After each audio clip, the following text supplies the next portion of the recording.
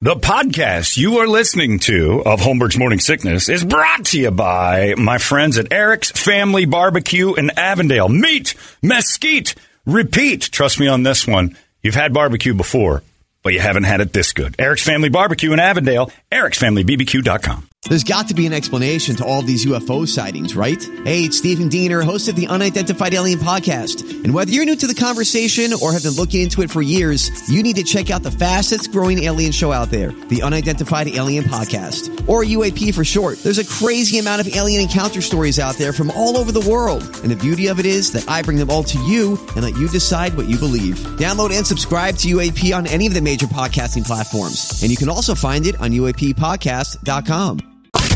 Holmbergs Morning Sickness. You've been deceived by an agent of Satan himself. He's evil. Sitting right here. Come on. No, he's not evil. He's just a bit rude. 98 KUPD. Good morning, everybody. Hello there. Welcome to Monday. It is the Morning Sickness. My name's John. There's Brady. There's Brett. And there's Big Dick Toledo. And off we go for this glorious day of everybody making some sort of big deal about the difference between 98 and 102 degrees. I don't understand it. That people talking about how they can't go outside. And it's a panic. Over 100. No, yep. That was going to happen. It was inevitable. You guys knew that. Like the sun coming up every morning. It's going to be hot out. But there were like news stories about, well, you got to stay inside. And it was 99 yesterday. 102 the day after. Yeah, I know, but that's huge. So when it's 87 and 90, we make this big a deal. 3 degrees. Everybody... Basically, it's that time of year where you tell everyone to basically shut the up about 100 degrees. We knew this. Everybody acts surprised every year. It's not a thing. So congratulations. Hope you had it. Now, one thing I won't do, Brett, and you can have at it and tell Josh and the guys from Action Ride Shop. They can also, I love those guys. They can themselves, too, if they ever want to go riding for the next 3 weeks. I ain't doing it.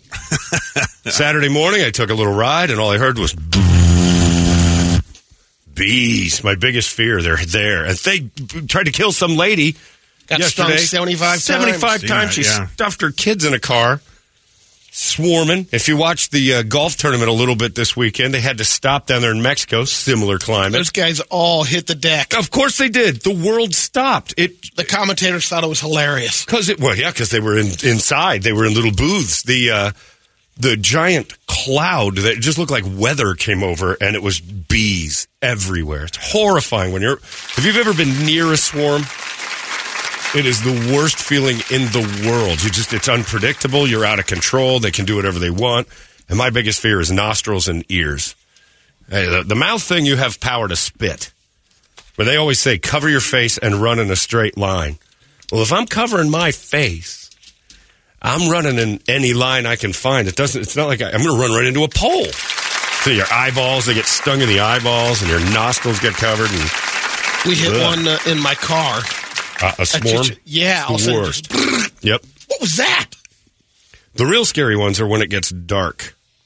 Like they blot out the sun for a second. And I've had that on the bike trail. And I wasn't close enough to it, but I could hear it. And suddenly there was a dark shadow, and I looked to my right, and I'm like, oh, God. They were coming up out of this gulch. And I'm like, and they were on the move. Like all of them have decided we must take the queen somewhere else. I don't know what they were doing. But how about when they... millions of them, yeah. They finally camp out in a tree, and you go by. Oh, no. I've had it in my backyard where there's a hive. And that's nothing. A swarm is like 40 hives. I don't know where they come from. It is...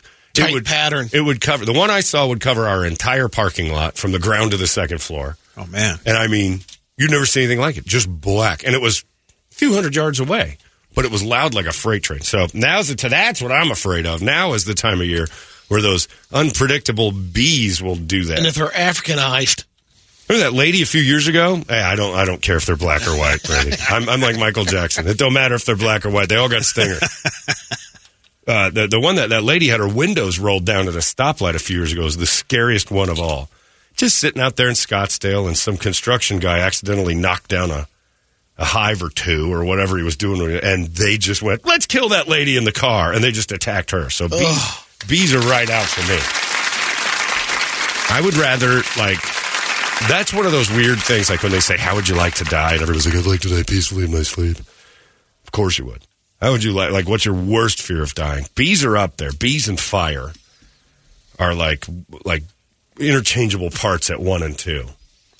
Croc would be pretty brutal. Yeah, but you're at least at half. You got to go. You're not going to survive. It's probably your body kicks in with, it's that death Go into shock. I think, death by 1,000 paper cuts is a lot worse than one blunt trauma. Like I would rather have one thing just go wonk and cut me in half than I would, like 100 million little tiny things going zip, zip, zip, zip, zip, zip. Oh, it's the worst. The bees horrify me. Yeah, there's plenty of ways I can get eaten by something, and that wouldn't be pleasant. Nobody's saying one's pleasant. Quicksand would suck. Quicksand, yeah, those kind of things where you're like, this is going to take forever. Mm-hmm. And we're talking Gilligan's Island quicksand. Oh, yeah. And not that weird quicksand that I see that, like, what happened to quicksand in the world of comedy? You used to use it every week, like another group of people getting stuck in quicksand. I remember on Laverne and Shirley, for some reason, they went to the La Brea tar pits and sort of...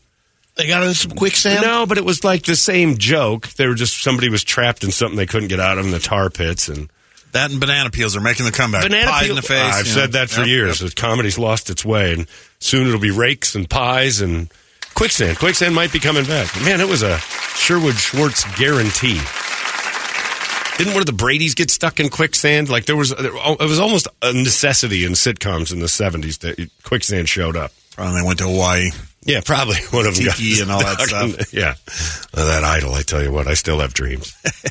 But yeah, so the bees are out there and they attacked some lady and she stuffed her kids in a car.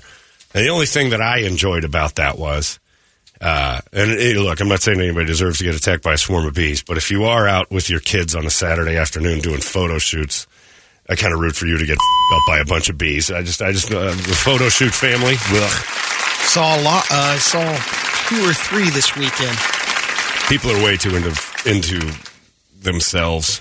Like, people want to see photos of them all the time. Nobody wants to see photos of you. Especially your kids. Yeah. They just make fun of them. They just go through your Facebook page and make fun. You got a ring light out in the middle of the day, and you and your ugly kids are standing in front of some sign you found that you had nothing to do with building.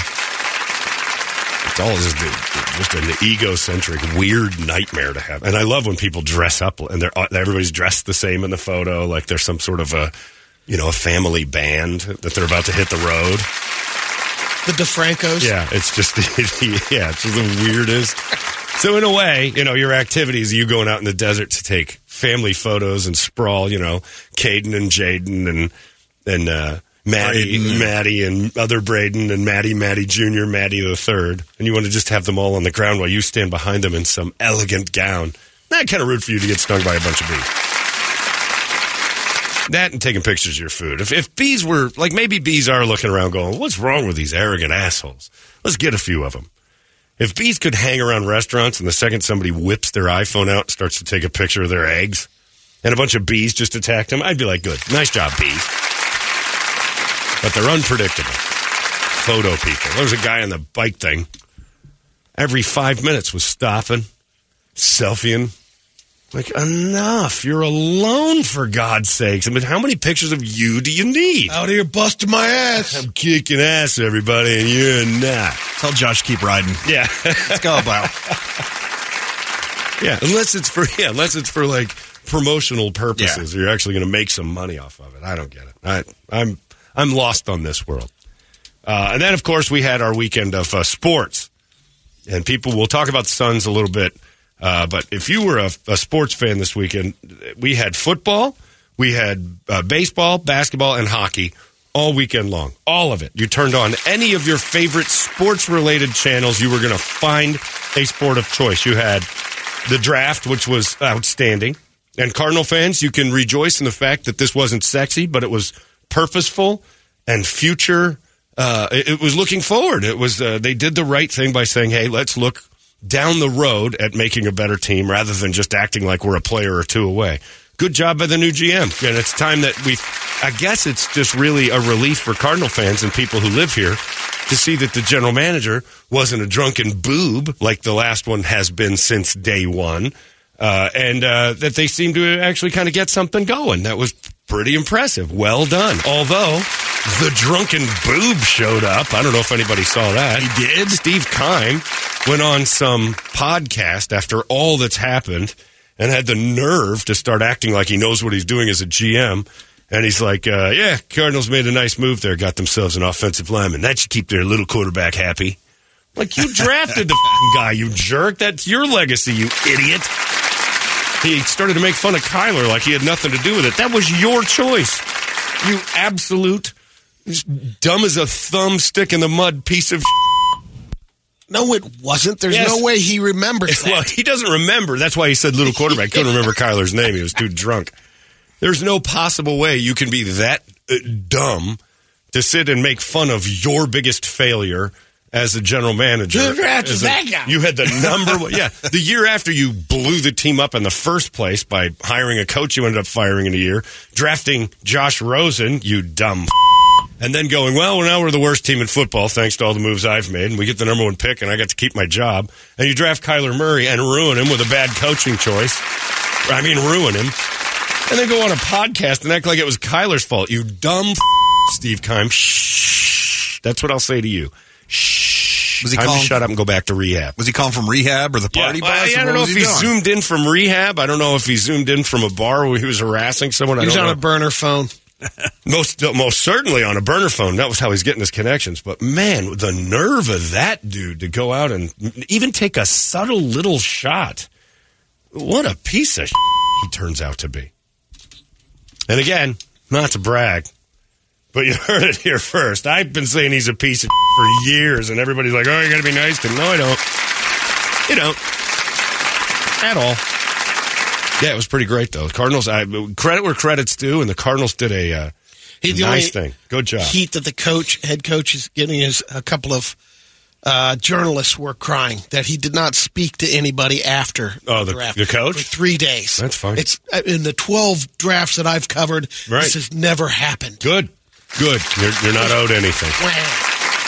You can cry about it, and he probably should have talked to the media. He probably should have said something. Yeah, most do. Almost all of them do. The fans want to hear from it more than anything else. I spent hours this weekend watching assistant coaches talk about the Steelers' picks.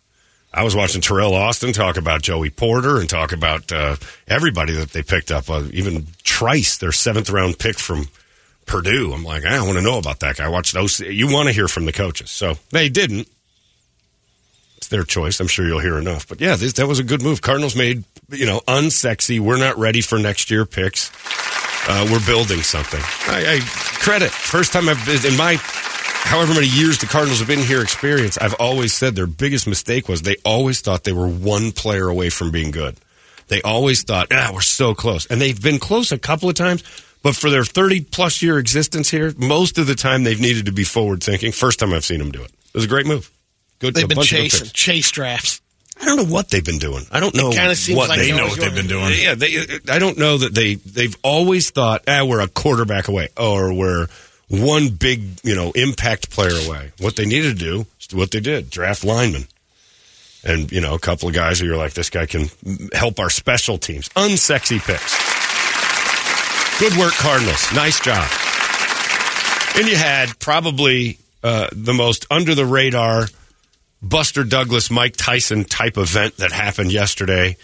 And nobody pays attention because it's so hard to follow hockey here because the Coyotes are so hard to watch. But the Boston Bruins, Game 7 yesterday, this team won 65 regular season games. They lost 12 times. Since October, they have lost 12 games. 10 days ago to yesterday, they lost 4. They lost 25% of the games they lost all season in 10 days to Florida, who was the best team in hockey last year.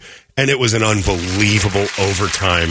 Goodbye, Boston. And I'll tell you, man, I've never pretend to be a guy who follows hockey through and through. It's just too hard to do. Like, you'd have to dedicate so much time and money to try to find if the Coyotes were good, it would be easier. They're just not.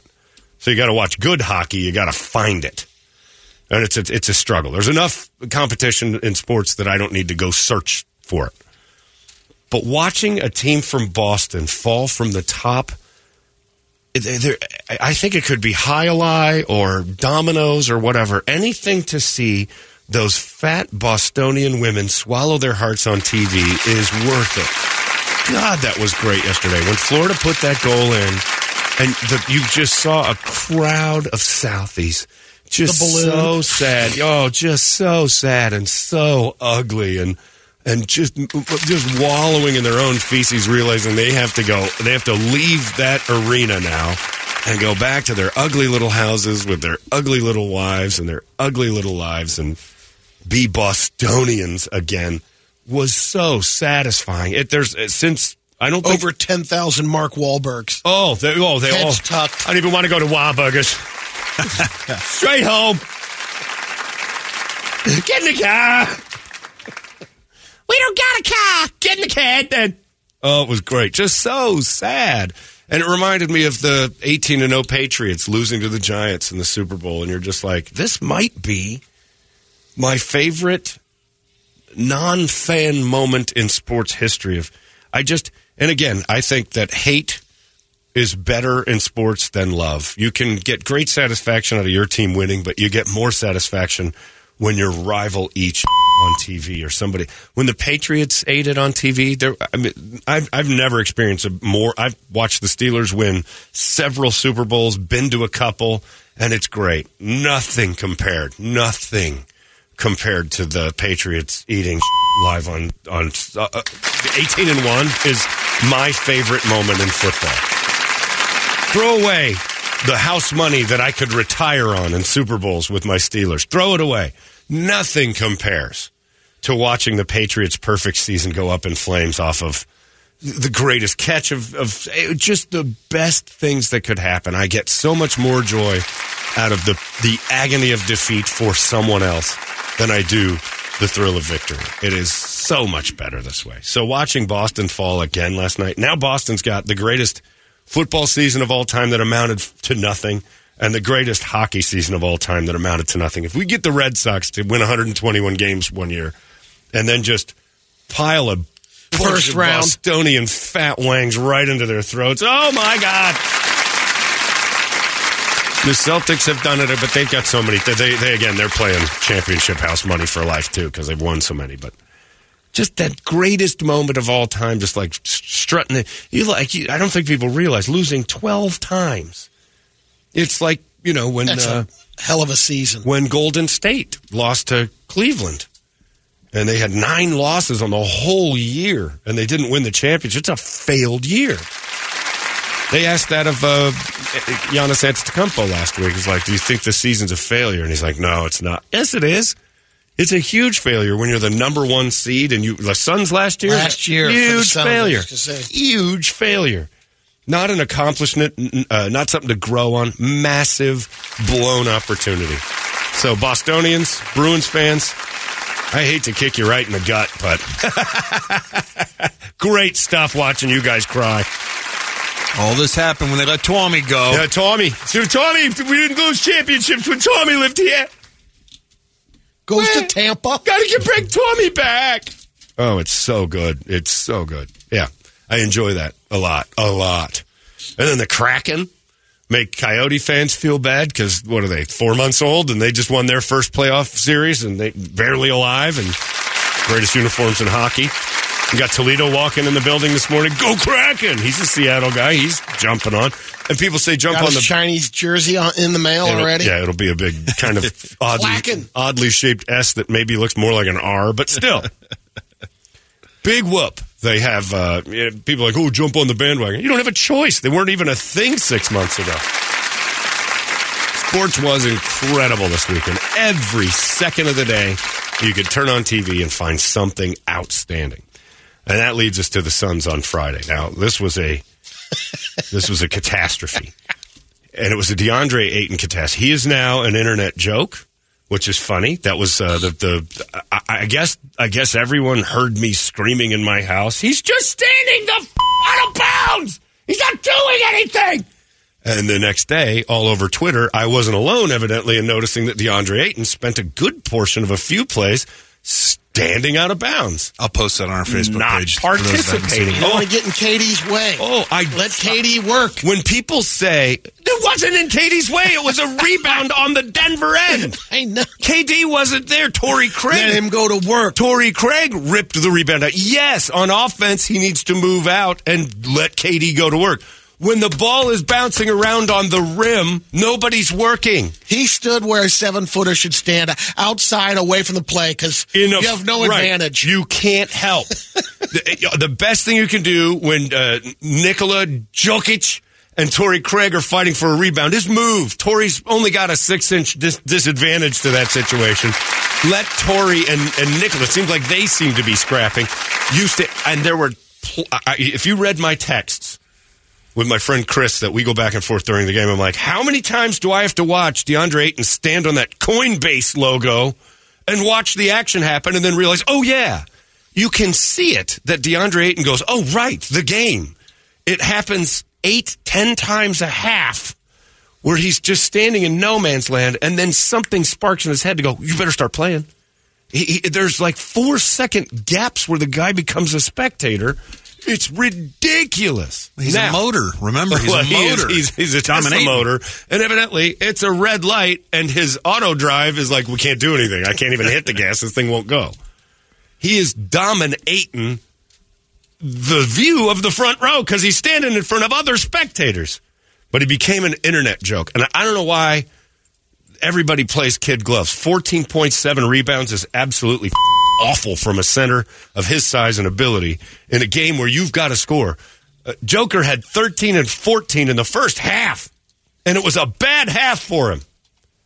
Now, granted, he's the MVP, but you drafted this idiot, number one, to build a franchise about. Like, he was the cornerstone, and it's your fault as well, terrible. John. I told you. I said, hey, look, and again, I stand by my logic. Everyone was saying 9 times out of 10, 7-foot black man named DeAndre is your first choice over a 6'9" doughy white 19-year-old named Luka.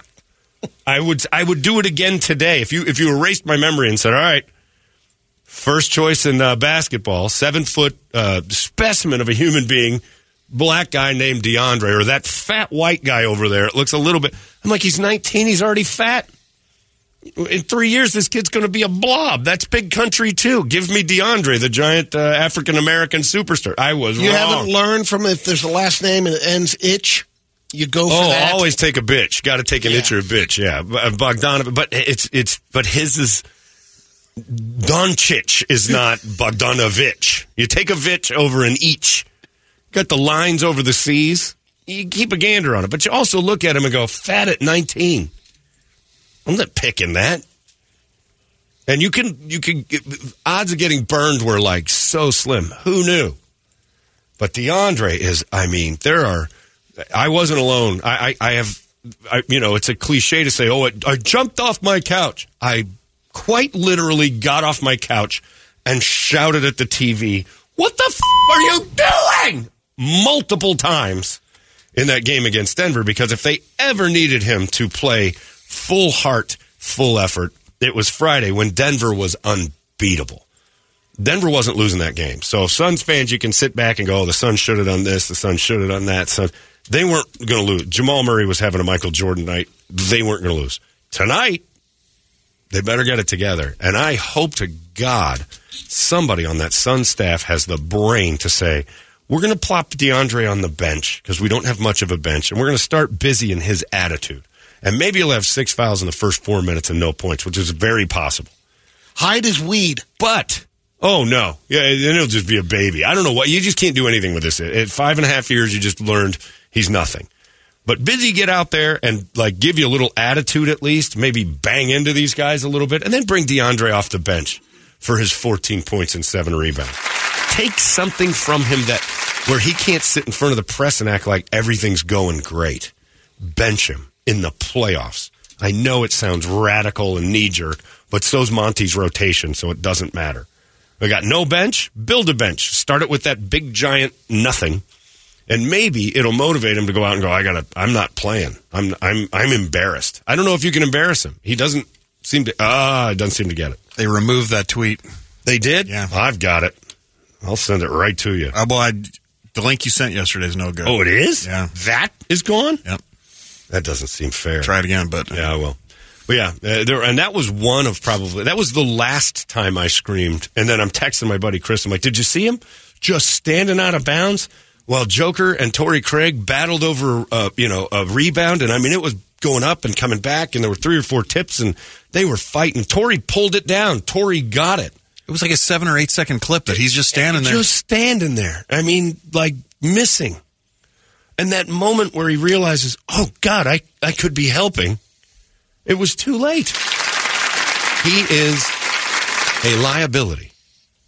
There's certain times when you just have to do something about DeAndre. But, yeah, I still stand by the fact Friday night, doesn't matter if DeAndre was playing. In fact, he wasn't, didn't help, or not. Denver was going to win that game. And Denver is just a really quality team. Tonight, the Suns have to show up. This is what, and they may not win tonight. Because it's supposed to go 2-0 Denver right off the bat. Now, you may not win this, but you have to compete. They weren't competitive Friday. For one quarter, they looked good, but you could sense it. They shot 70% in the first quarter, and they were up 1. I remember I was texting my buddy, same guy, and I'm like, look, that's not a good sign. If I was on the other side of this, I'd feel great. Like if you said, oh, the Suns, the Nuggets shot 70% and they're leading by 1, they're not keeping that pace. We're going to whip their ass. And this is exactly what happened. So tonight's the night. Booker, KD, can't ask for much more from them. But, man, you need something out of that giant loaf. And the whole city was shouting Friday. Oh, man. I haven't punted on a game in a long time, but I was awfully close in the fourth quarter to go, well, what else is on? But I sat through the whole goddamn thing. We're going to talk to Kevin Ray this morning at 8:30, Suns announcer, to try to calm down the Suns fans. I did have an awful lot of friends who thought the Suns lost and they were mad at the Suns. There's a certain time when you just tip your cap to the opponent and go, that was a better team tonight in a big way. There had to be an uptick of sales the next day for TVs.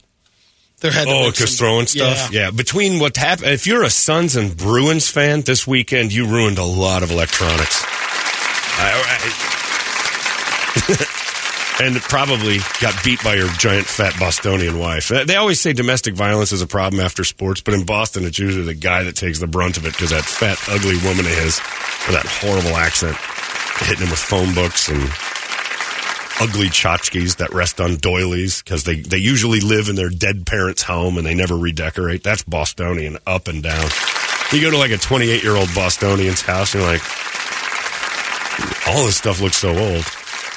You got it when your mom and dad died, didn't There's you? at least 600 tweed couches on the curb right now. Destroyed. Chucked in half, yeah. You broke all your grandma and mother's Hummels.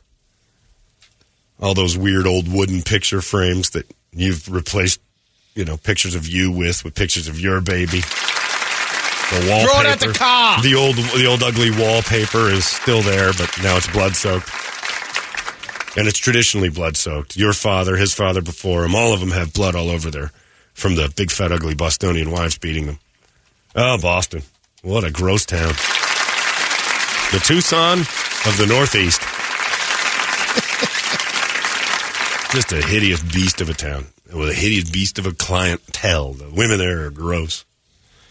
You watch Cheers? You know why? The Freedom Trail was quiet. You know why Cheers is one of the greatest shows of all time?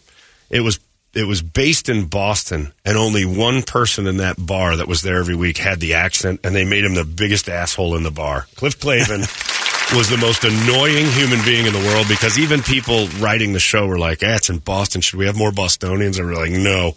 Make the one we've got intolerable. Oh, yeah, that'll resonate with everyone. And it did. It's the greatest TV show ever because it was so perfectly cast. Perfect. He was worse than even Carla. They made her a New Yorker, which is even better. The Dominating video is posted now on our Facebook page, so Dominating. You guys haven't seen it. Yeah, we'll talk, though, about that because everybody needs to get off the ledge. It's a 7-game series. I don't think anybody saw this thing going, Suns. It was going to be an erratic mess. And tonight, the Suns can prove their value or walk out there and Denver will show them, hey, we're the number 1 seed for a reason and kick the crap out of them. All I can tell Suns fans is, remember last year when the first 2 games, the Suns just beat the out of Dallas? And they'd beaten them 15 straight games, and you walked into Dallas thinking, this is easy. We've got this. We'll probably win this in 5, maybe 6, might steal 2, but this series with Dallas is over. And Dallas said, no, it's not. And not only that, we figured you out. And then beat them by 40 twice. That's very possible in a round 2 series. It's all about adjustments and everything else. So everybody who's ready Monty's to jump due up. for something like that. And hey, look, that guy's on a little bit of a what's going on with you. Like Monty's had the This is where it's got to happen. The golden glow has been on him for a couple of years, and last year was like, all right, maybe through adversity or not that great a coach. This playoff season, whatever he's got going on, they're trying to make excuses for him because the team hasn't played together very much, and their bench is nothing. And his rotation might be a bigger problem than the bench is nothing. Landry Shamet for 20 minutes again? Why? Anyway, I'll scream at my TV at home tonight, but I'm getting a little bit out of my system now. And I'm saying everything you guys are saying. My emails, my texts, everything explodes. I'm going to go through my emails this morning and see Friday night's texts will all be like, this guy sucks! And just out of the blue, somebody yelling at me about what they're seeing. But we all take a breath, reassess. You got your ass kicked Friday. There's a lot of rounds in this fight. You're not out yet. You don't get knocked out in one game. So come back, fight round 2 a little stronger. It's a 7-round fight if you make it right. So you try to, show Denver that, yes, you had a good night. Tonight we can do the same. Booker needs to play better. KD was ridiculously good. So we'll see. But Suns fever is everywhere, and I'm part of it. And I'm going to throw up all over the place if that happens again. But Jamal Murray did this in the bubble a couple years ago. And if he stays that hot, then just say, you know what, Denver's the better team and walk away. But DeAndre Ayton has played himself right out of town. There is no way that the second the Suns season ends without a championship where that phone is not being just utilized to trade his big, worthless, dominating ass somewhere else. He's promoting his clothing line more than he is. I mean, dominating.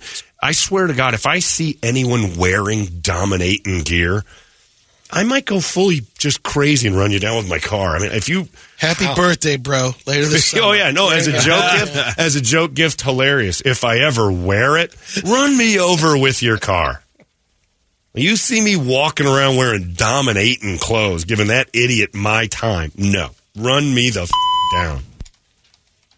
Or, the problem will be, is it'll be easy to run me over, because if I'm anything like him, I'll be standing in the road doing nothing. Just be like, I'll be asking for it.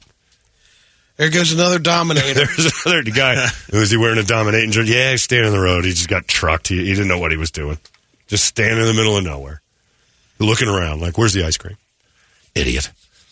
The frustrations mount. That's what the playoffs do. Oh, baby. It's 6:16. We'll talk to K-Ray, the other voice of the Phoenix Suns, and have him try to calm us all down. Although I will say through text with Kevin, he's nowhere near as rosy as you'd think he would be. Or like he'll play the broadcaster card this morning and be like, everybody calm down. No. And Kevin is like, what the is going on with that idiot? But he's not going to play that game. Maybe it was me screaming that to him and him saying, I know. But I heard it. I heard his frustration, too. He threw at least 3 jugs of Nutrigenics at that TV. Oh, yeah. No, he and Frank Thomas were wrestling the TV off the wall. And she liked it, too. Give us a wake-up song. Well, it's a reset day. Now, we've got it all out of our system for Friday. A game the Suns weren't going to win anyway. Tonight's the night. We try again. 585-9800. That's the phone number. Grumpy, bitter Phoenix. And we'll be all right. We'll scream it together. It's 98 KUPD. Wake up! Hey, it's not weird. It's pretty cool, actually. No membership fee. I have heard enough of this. KUPD. Holmbergs Morning Sickness. You've been deceived by an agent of Satan himself. He's evil. Sitting right here. Come on. No, he's not. He's not evil. He's just a bit rude. 98 KUPD. Beautiful. Thank you, Alliance. Glorious. I was looking at a map yesterday. They're talking about, I was watching a little board, and actually your fault, Brett's fault. Brett texted me at like 11:30 at night on Friday and goes, Samsung TV, channel 1201, or 1241 now that I've learned it. Yeah. Peter Pellegrino, Kitchen Nightmares, the greatest television show ever of all time. It's amazing. It is up there. Peter Pellegrino's version of Kitchen Nightmares is why we liked the show in the first place. So Brett texted me at like midnight, and we're texting back and forth on, and there were 2 of them going at once. Yeah. The other station had another Kitchen Nightmares, and it was just Twink Village, and it was the best part of the show. I forgot how good that show was at first before it got all phony. Yeah. But they had this insanely flamboyant hostess/manager at this place in L.A. who couldn't stop sweating. And Gordon just kept looking at him and goes, oh, God, stop touching the customers, because he would touch them. Like, oh, his sweaty wet palms. And then he put the menus under his arm. And when he lifted his arm, it was just moist rice. It was a rice field. It was Vietnam. And he put it, oh, God, he's putting and it was authentic. Like Gordon, oh, God, he's putting the menus under his arm. And the sweaty armpits. What are you doing, Mark? I'm just trying to help the customers. Stop touching them with your sweaty, gross hands. I get so excited, Gordon. Stop touching the people. And when he shook hands with him initially, ew, sweaty, wet hands. Like, first thing he said to him, like, But watching that, so then at the end of it, I'm flipping around and Arizona Highways was on. That TV show with Robin Sewell. And they were in Safford. And that show almost sold me on a trip to Safford. I'm like, and then I had to, what am I thinking? Like, for a few seconds, I'm like, I should have a weekend trip to Safford. Nope. But when I looked it up on the map, I realized you go through San Carlos, and all I thought was our friends in Alliance and how far their trip was to win that damn Play-Doh last year. So we appreciate you, Alliance. That's very impressive, because that's a long haul. Yeah, it was middle of the night. That had to be it, just laying there thinking. And I'm still, a little dopey on some allergy meds, so I'm sitting there watching, going, Safford seems like a nice trip. I think I'm going to go. Suddenly I'm a 78-year-old. That seems like a nice trip. Let's get the RV and we'll roll over to Safford for the weekend. Never. That is not anyone's destination. And I was impressed because they had some guy on there who painted a mural on the side of a building, and now they've got like 70 of them. So we're known for our murals, and I'm looking online. I'm like, that's what a quaint little town. I think I'll head over. What the wrong with you? Half hour of looking at murals, and you're gone. Yeah, there's 8 buildings in the whole city. I'm like, oh, my God, they made it seem so much bigger. And then they showed a pretty lady, and she runs some sort of a store called Copper and Cotton, and they just, like I said, now, it was like 15 people selling their local wares. I'm like, why am I going to go there? And some idiot made a belt in Safford and is trying to sell it to other Saffordonians. Then you can have some cactus for lunch. Tells you about the power of TV, though. Because they almost sold me Safford. In fact, they did. It took me kind of hitting the reset button internally to go, John, hey, wake the up. What are you doing? Safford's nobody's destination. You're not going to Safford. You got money to spend. Go to Vegas again. Have fun up there. Don't go to Safford. Robin Sewell sucked you in. She did. And all the residents of Safford seemed like, this seems like we go to a little pub, hang out with the people of local flavor. Like, yuck, I hate local flavor. Local flavor. And you caught it at the perfect time at night. Oh, middle of the night. Open for bored. You know what? It is time to do something like this. Might as well have been on mushrooms. Sitting there staring at the TV going, that looks awesome, man. Nope, it didn't. I'm going to order that sword. Ridiculous. Yeah, I had my DeAndre Ayton moment where I was just off in the clouds, imagining fun. Oh, wait, there's a game going on. I better get back out there. Oh, you people hate that DeAndre Ayton. The city is turned on him. And I want to start hearing some, I'll tell Kevin Ray that when he calls, honest analysis from, like, Shaquille O'Neal at the end of the game. Ayton had a pretty good game. No, he didn't. 14-7 is not good. And there's never been a time where Shaquille O'Neal stood around. Even when he was old and fat and couldn't run anymore, you'd still get some effort out of his 7 or 8 minutes. It was useless effort, but you never, ever accused him of being aloof or missing. Oh, Ayton. Oh, you bastard. Did Chuck call him out? No one did. For some reason, DeAndre Ayton is being treated with kid gloves. Like, nobody ever said, and the internet's not treating him that way. They're crushing him. And he's getting a little, he's trouble. But I talk to people in sports radio. I talk to people. Murata and those guys, they'll go after him a little, but the true hatred of him never comes out. Where it's, for some reason, anybody else on a team that does what he's doing would just get they go after Chris Paul harder than they do DeAndre Ayton. Just because he's not a dick, or is it just, I don't know. Or it doesn't come off maybe the he's the nicest guy in the world, maybe. Nope. Too dumb to be that nice.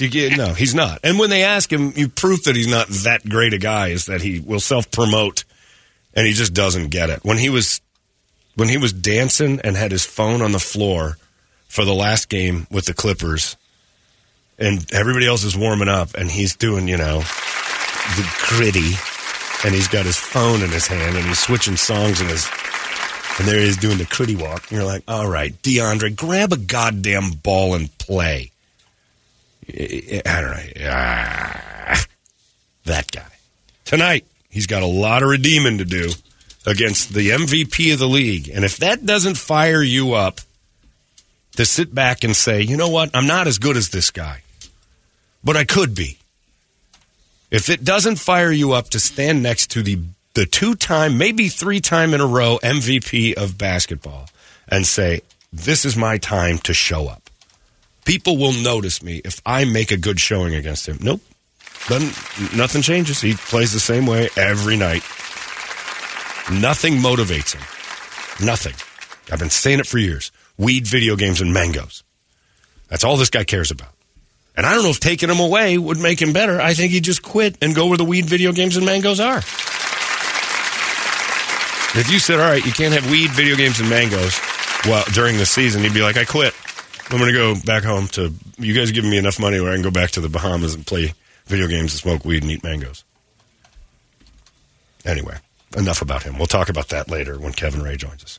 One thing I did enjoy this weekend is that some drag queens started saying some real sensible stuff about transgender things. Like they got real, like Republican about it. This Paul Stanley, who I'm pretty sure made his whole career being a drag queen, right? Tons of makeup, long hair, sort of sissy outfits, girly songs. Makes that comment at the end. Paul Stanley says, and is getting a little heat for it, says some things about gender reassignment being wrong for kids. And when you look at it, you're like, why does anybody care what Paul Stanley says about anything except for it's the hot topic of transgender nonsense. So it's a gotcha moment for one side and Bud Light sucks moment for the other. So a man in loads and loads of mime makeup with crazy long hair, looks a lot like a woman to me, sounds like an old Jewish woman on stage to me, has gone on and said that gender reassignment for kids is wrong and dangerous.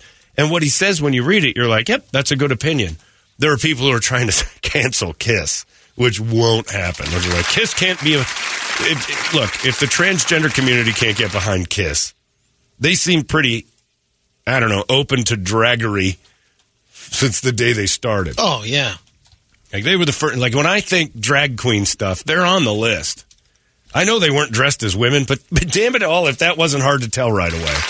Church tried to shut them down back in the day. Because they were girly. They were androgynous. Well, they were worried, there's that factor. And the Satan part, Knights in Satan's service. The church thing. They've covered all the bases. Right. They've pissed off everybody on purpose.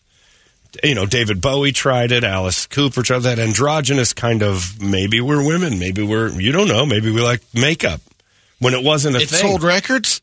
Let's do it. It was a show. But they've kind of been the ones in the forefront of, like, dudes putting makeup on and doing their hair and being flamboyant and crazy. And now they're coming out where Paul Stanley says something about gender reassignment, and suddenly people are furious. But what he said was dead right. I mean, he really has a great point where he says the big difference is between teaching acceptance and normalizing, and even encouraging participation in a lifestyle that confuses young children into questioning their sexual identification as through some sort of game, and then parents, in some cases, allow it. There's individuals who, as adults, may decide reassignment is their needed choice, but turning this into a game or parents normalizing it as some sort of natural alternative, or believing that because a little boy likes to play dress-up in his sister's clothes, or a girl and her brother's, we should lead them steps further down a path that's far from the innocence of what they're doing. Oh, boy, is that well said? Yep. And incredibly poignant, and expresses an opinion. And remember when that was okay? Well, it's not. We got to cancel that Paul Stanley and KISS, which I'm torn. Like, I'm not for cancel culture, but if we could eliminate KISS from doing things, I'm kind of on board with whoever's, like, if a bunch of kids who want to switch genders are mad at KISS and it makes them stop, something's got to stop them, so I'm with the kids. This is a hard one for me. Paul Stanley made a ton of sense, but there's a bunch of people that kind of want to make him go away now. I agree with both sides. I'm like stuck dead center in this argument because, boy, I'd like to see KISS go away. But when KISS starts making a ton of sense, it's hard not to argue that, like, this guy's right. First time you've ever agreed with anybody in that band, I'm sure. I've agreed with Gene Simmons for years, which is, where the money is, go get it. And don't have anyone question. I want the cash. I mean, that's been the same message. That has never changed, and he's never veiled it under, like, we're authentic or anything. Nope, it's been a show since they sold the dolls. They were everywhere. In the 70s and 80s, like, the early 80s, you couldn't move, and there wasn't a Kiss merchandise something or other close to you. He's a genius when it comes to that. And their songs are so bad that he sold us garbage. I mean, they're the modern. They were Taylor Swift before Taylor Swift. They were average at best. The show made up, early on for years, made up for the songs. Barely. For people who were easily entertained. I mean, that was really just, it was a lot of fire. That's basically what they did. They were the first brave ones to throw fire constantly. Fire, blood. Oof. Blech. But they were Taylor Swift of the 70s. Like, these guys aren't very good, but for some reason they're selling the hell out of themselves, and I'm buying it. Selling a party, man. Yeah. Whatever they were selling, we bought. Taylor Swift is, I don't know what she's selling, but she does a good job of it because, boy, oh boy, her music's average. And she's average. And Kiss couldn't be. Body. Yeah, average body, everything. Kiss is the same way. Bunch of average everything, but they put on this weird little show where you're like, I think maybe they're good. So much that Tay-Tay got rave reviews from J.J. Watt. He went and saw her. Sure. Because it's harmless, and there's nothing about it that'll make you go, I don't like this. It's nursery rhymes. I mean, who walks away going, I hate nursery rhymes? And she looks just good enough to make you wonder. And then you see her up close and boring, nothing. Kiss is the same way. Kiss is like, oh, that's an interesting. Is it interesting, or is it just, it was okay.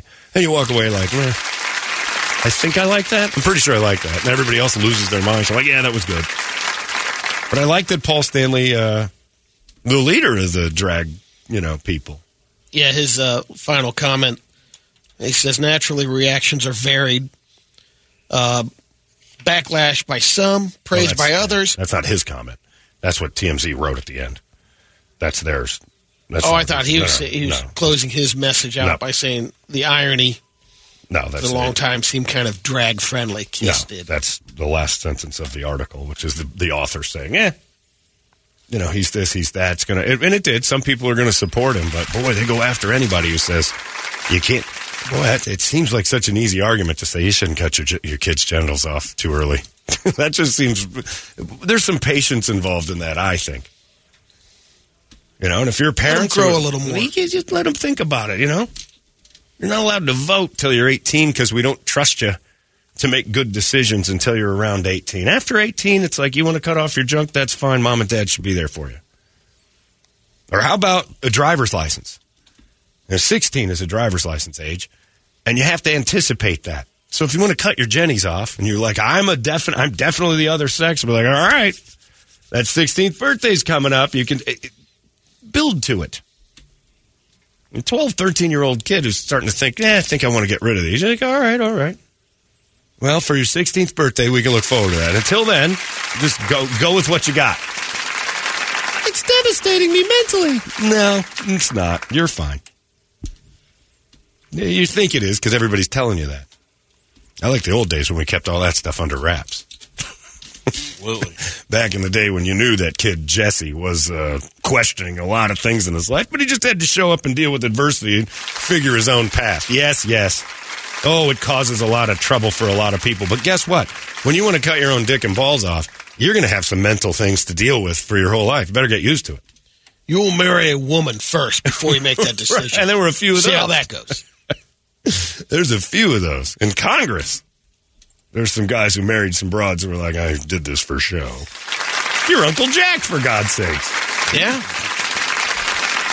Laying down with yard guys because he's like, that wife of mine, she's got one of those half-cut tomatoes where her dick should be, and I don't want to do that.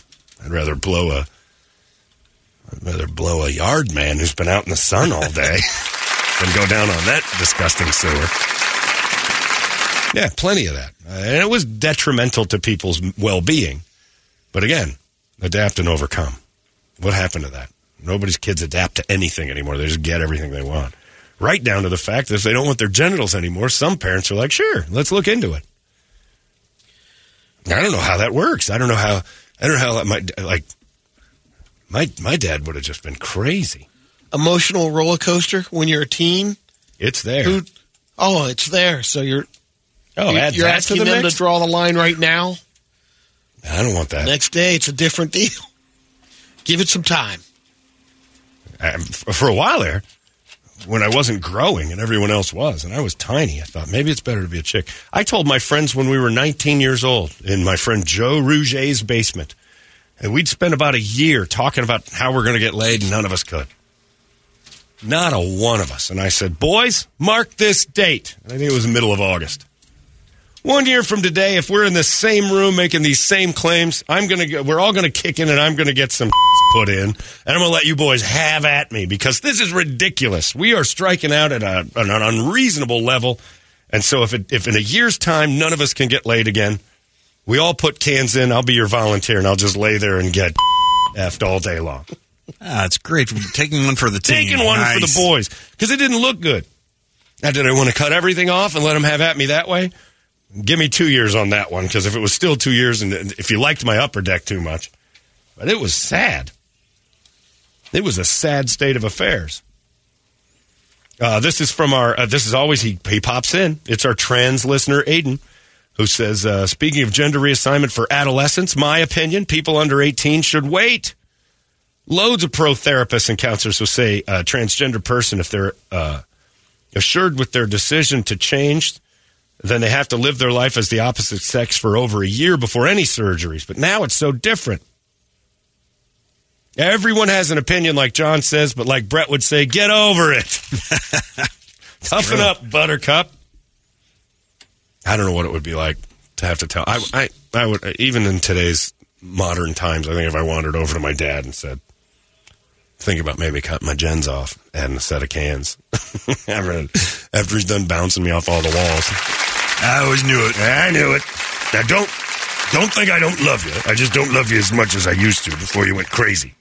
Because this is definitely something a crazy person would have said to their father.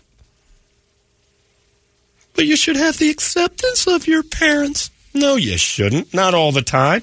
Sometimes your parents shouldn't accept what you're doing. That's why they're parents. They should tell you what you're doing is crazy. But we don't. Top surgery, this, that, hormones. I'm with Paul Stanley, I've never said in my life before. Paul Stanley is right. What kind of world are we living in? Maybe that'll be his message. Some of the live shows now. Kiss Army, listen up. Yeah. Let everybody listen. Everyone listen to Paul right now. This is going to get good. Transgenders. Oh, boy. Here we go. Christine. Yeah. 16. Has a dick now.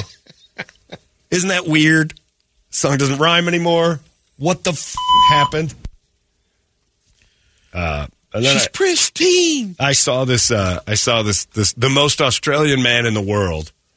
That needs to be an ad campaign. But the most Australian man in the world with the most Australian sounding name, which was Bodie Manny Risby Jones.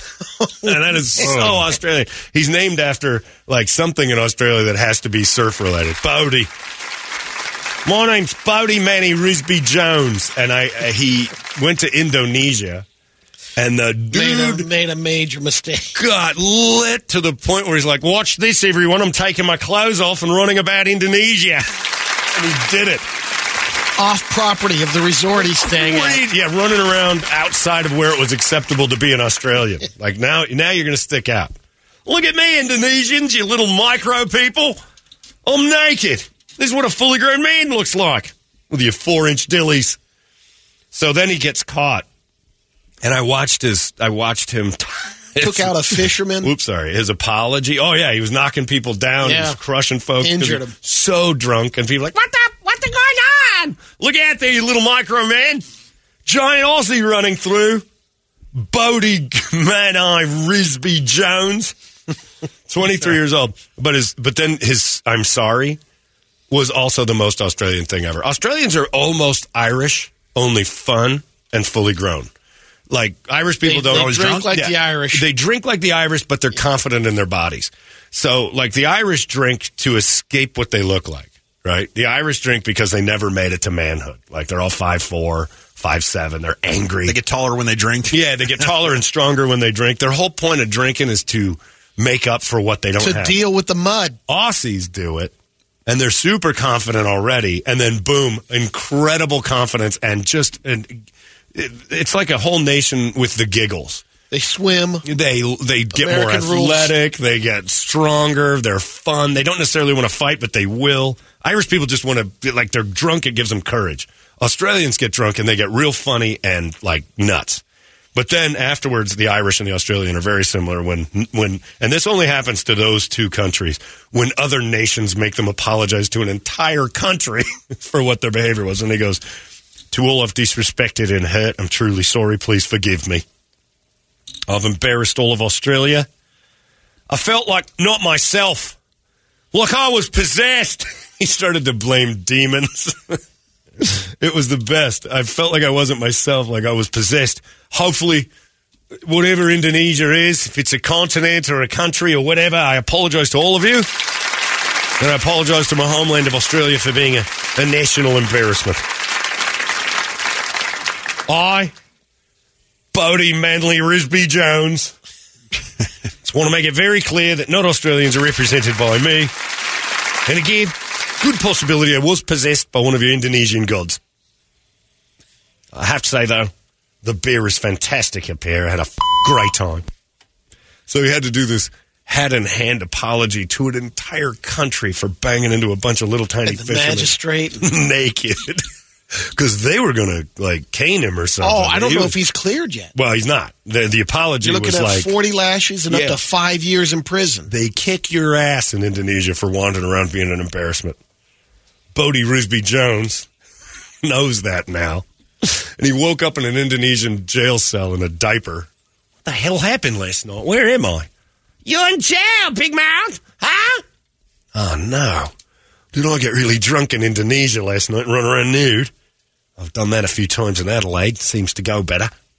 In Australia, that happens. They just kind of stuff you in the back of a car and drive you home. On a walkabout. Yeah. I got a little bit litty last night. Drove myself into a ditch. Yeah. Got stuffed into a cab and driven home. Everything's all right. I'll make an apology to the farmer whose mailboxes I ran down.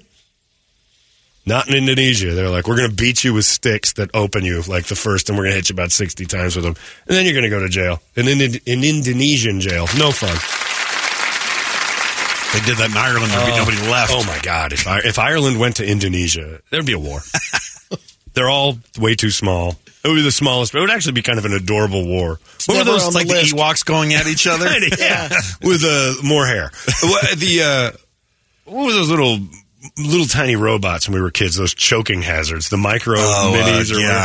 Damn it. That's what Indonesia and Ireland. They're micro machine cars. That's it, micro machines. That was it. And then they started to introduce even smaller things that would fit on top of the micro machine. Like, everybody's going to choke to death.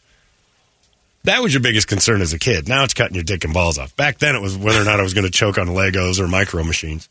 But micro machines would be Indonesia, which it's like, they even have the word Micronesia in some of it. And then Ireland. If they ever got into a fight, it would be so cute. So cute. I got my money on Indonesia, though, because they'll keep it together. And people forget there's like 1 billion of them. O-Raid Redemption. Yeah. Oh, it's so cute. Look at all little Irishmen's O-Raiding.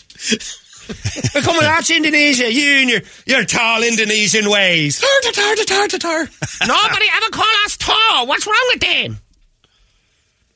You guys think you're so special with your height and your dark skin and your ability to be in the sun for more than 8 or 9 minutes. You sons of bitches.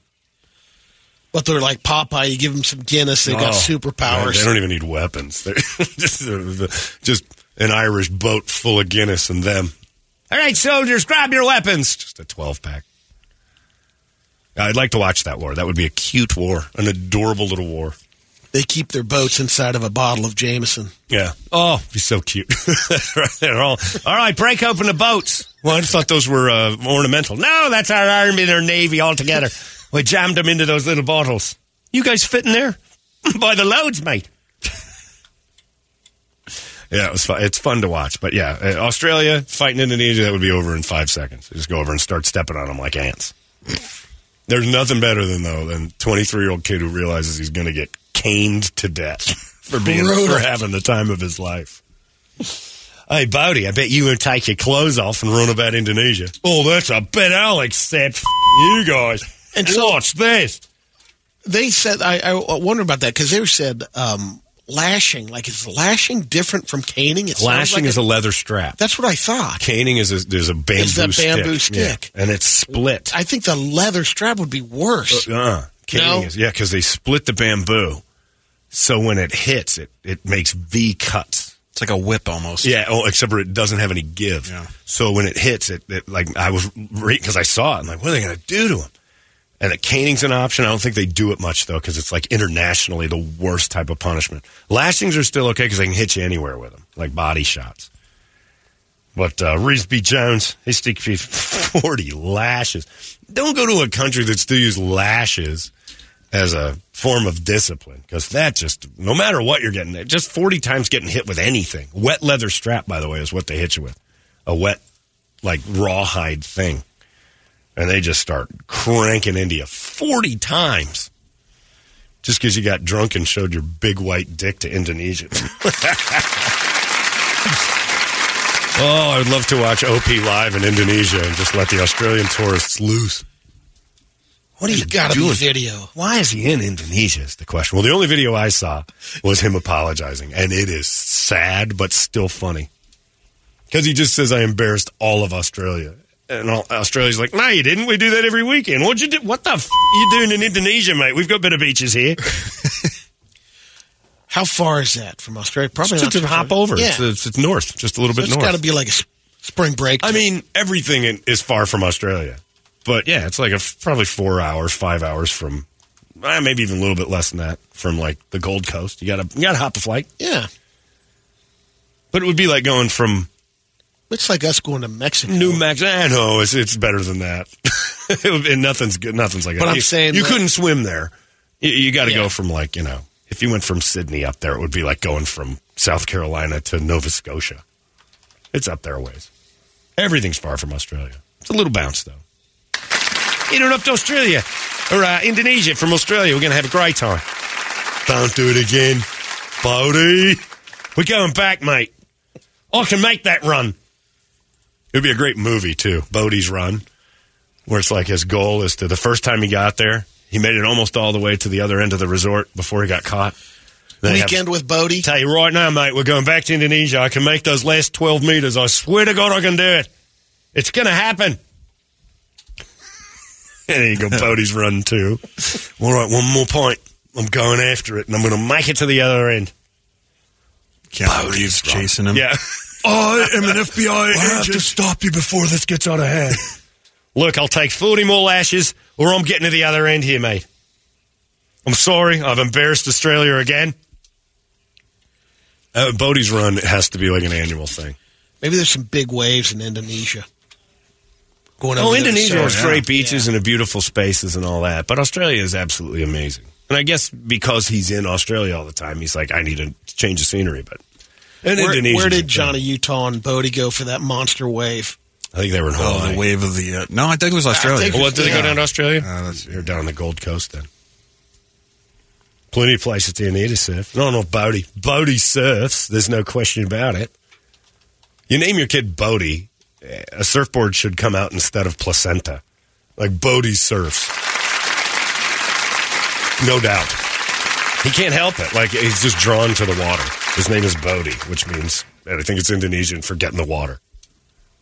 Kirby has two Bodies on her flag football team. I swear to God, it's like it's like in South Park when they gave Token the bass guitar and just said, you can play this. He's like, I've never, and then he just started going, he's like, oh, Jesus, I can do it. Bodies with a surfboard, even in desert, islands here, you just hand those two Bodie surfboards and they'll just look at them and go, I'll be right back. And they'll be great at it within a day. Bells Beach in Australia. Is that where Point Break ended?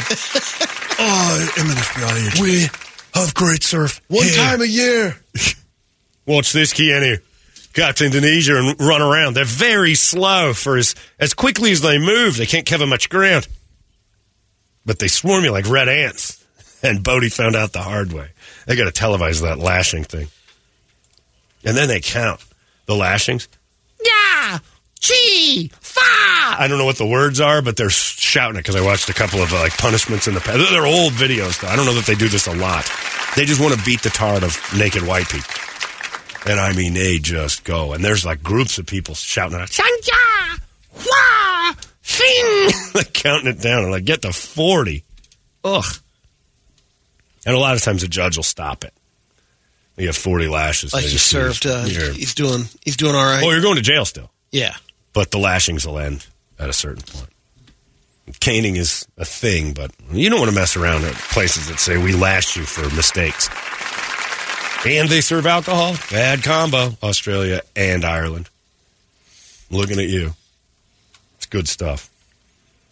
And then people are asking me my recap of the Mormons. The Mormons that showed up at my house Thursday in one of the most elaborate, and nobody's taken credit for it yet, tricks. I have to say, if it was me at this point that had done this to someone, there'd be at least a text or a phone call saying, I'm the one who signed you up for the Mormon visit. Still no one, huh? To whomever's credit, they've stayed in the shadows. And look. Did you question Stebbings yet? Mark would have come clean by now. No, I didn't. Okay. He wouldn't do that based solely on what I've done to him when he's pulled pranks on me in the past. Okay. Payback, huh? He didn't like that. We have an accord that no more of this will occur because we were in Vegas together and we had a 2-bedroom suite at the Aria and he could only stay a day. So in the middle of the Saturday night, he's at dinner and he goes, I'm going to go grab my stuff and get out of here. Thanks for everything, blah, blah, say our goodbyes. He went back up and took all the decorative rocks out of the planters and placed them in my bed under the second sheet. So when I pulled the sheets back and laid in bed, it was just nothing but river rocks. And I didn't feel that. Also turned the heat up to 85 degrees. So the room was just a sauna. And he toilet papered the room. Hilarious. And I'm like, all right, you got me. So then it's on. Not 2 weeks later, he said, hey, we're in San Diego. The house sitter isn't going to be there all day. We're coming back tonight at 6. Can you go and check on the dogs and hang out with them and play with them? I'm like, anything for those dogs. And he had forgotten that not 3 weeks earlier, he had done his little river rock trick. Mark has a Mastiff. And that Mastiff leaves man-sized poos all over the backyard. And then the dog sitter had not cleaned those poos. So I shoveled all the poos of the Mastiff, and I put them in their toilets. They had a 4-bedroom, 4 bathrooms.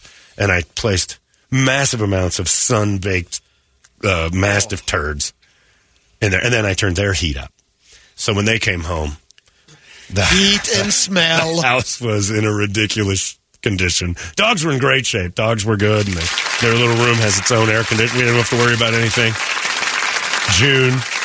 They all slept in the dog's room. And, and then all of their toilets were unflushed, massive piles of Mastiff poo.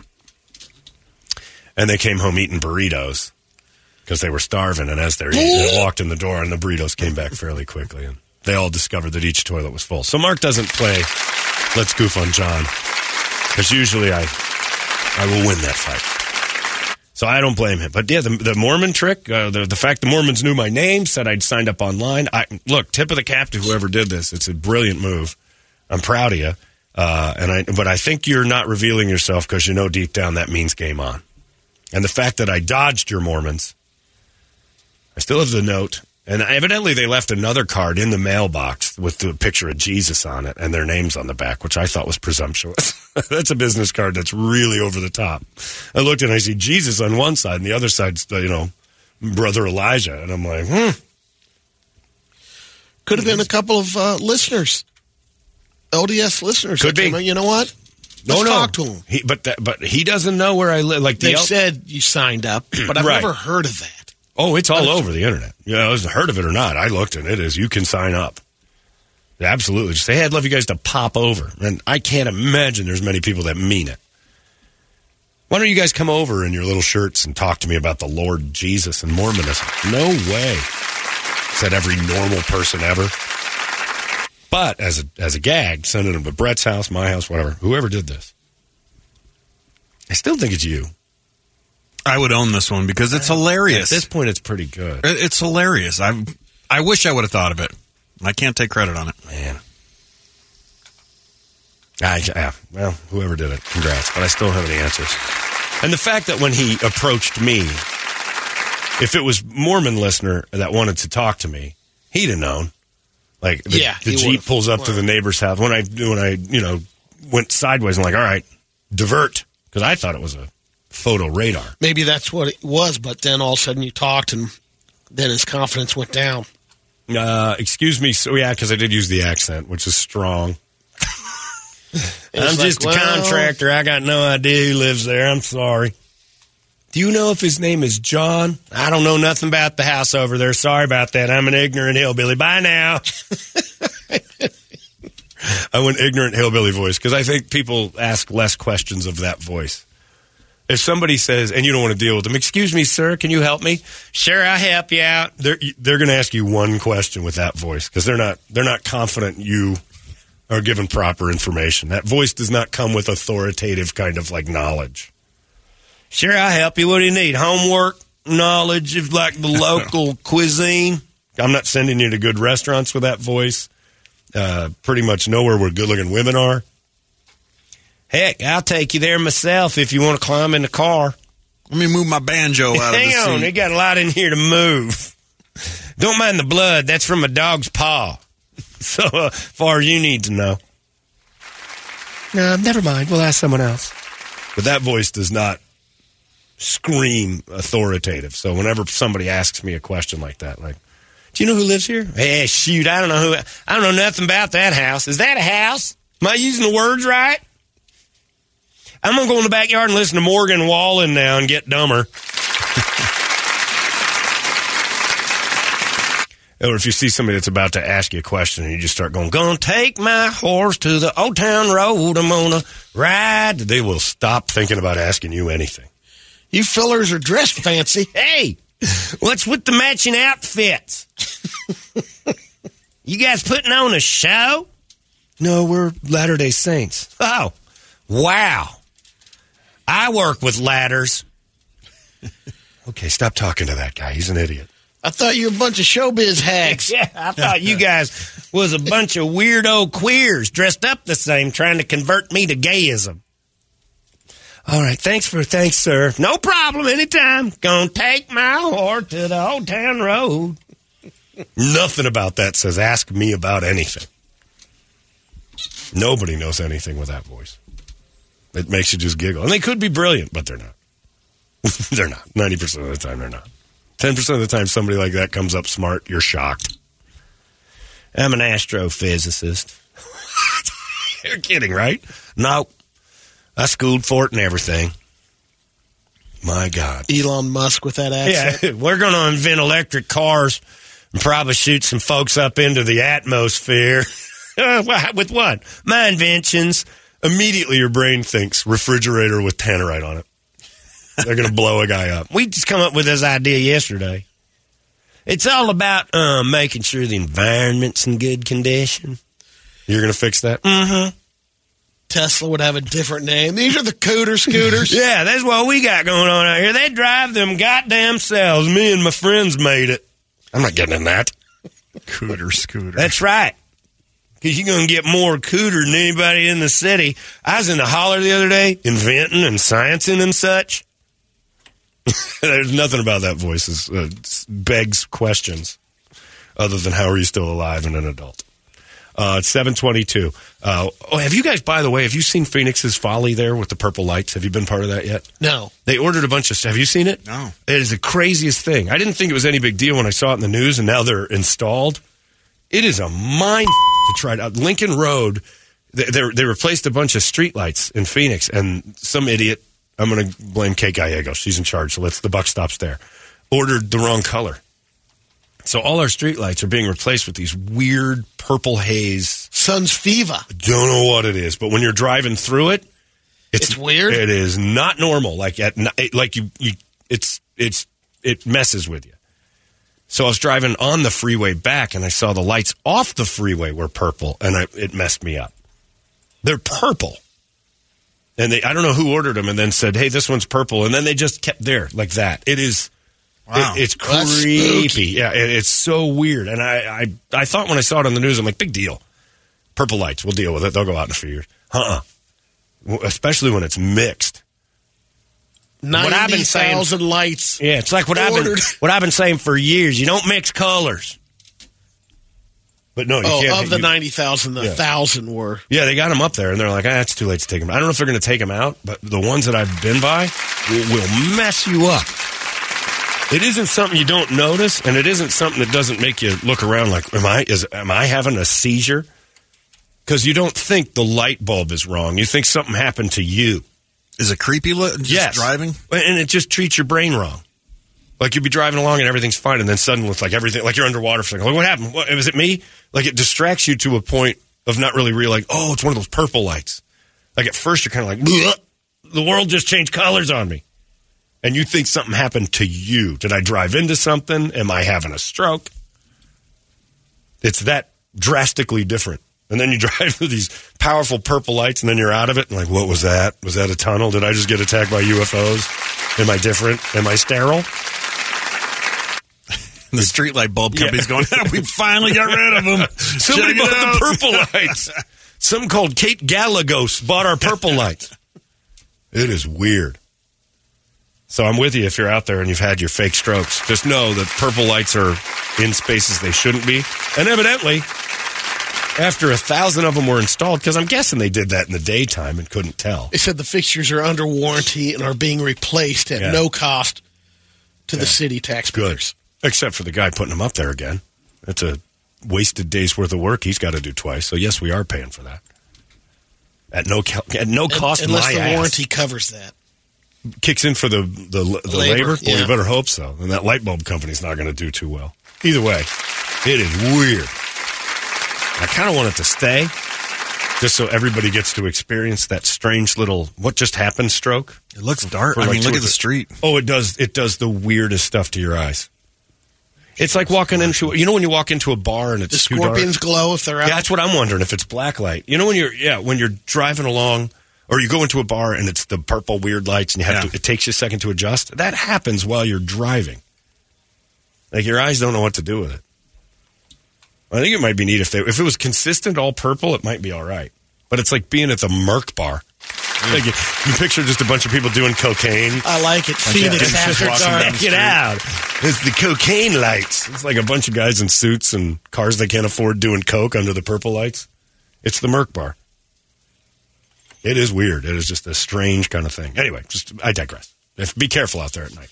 Look at the streets there. Yeah, isn't that? Oh, you got a video. Yeah. Hue that you see there isn't a design choice. It's actually a manufacturing defect in the LED street light. If you see one, it's a rarity. The city of Phoenix says that only about 1,000 street lights across the city have the defect, and the other 89,000 shine regularly with that orange hue.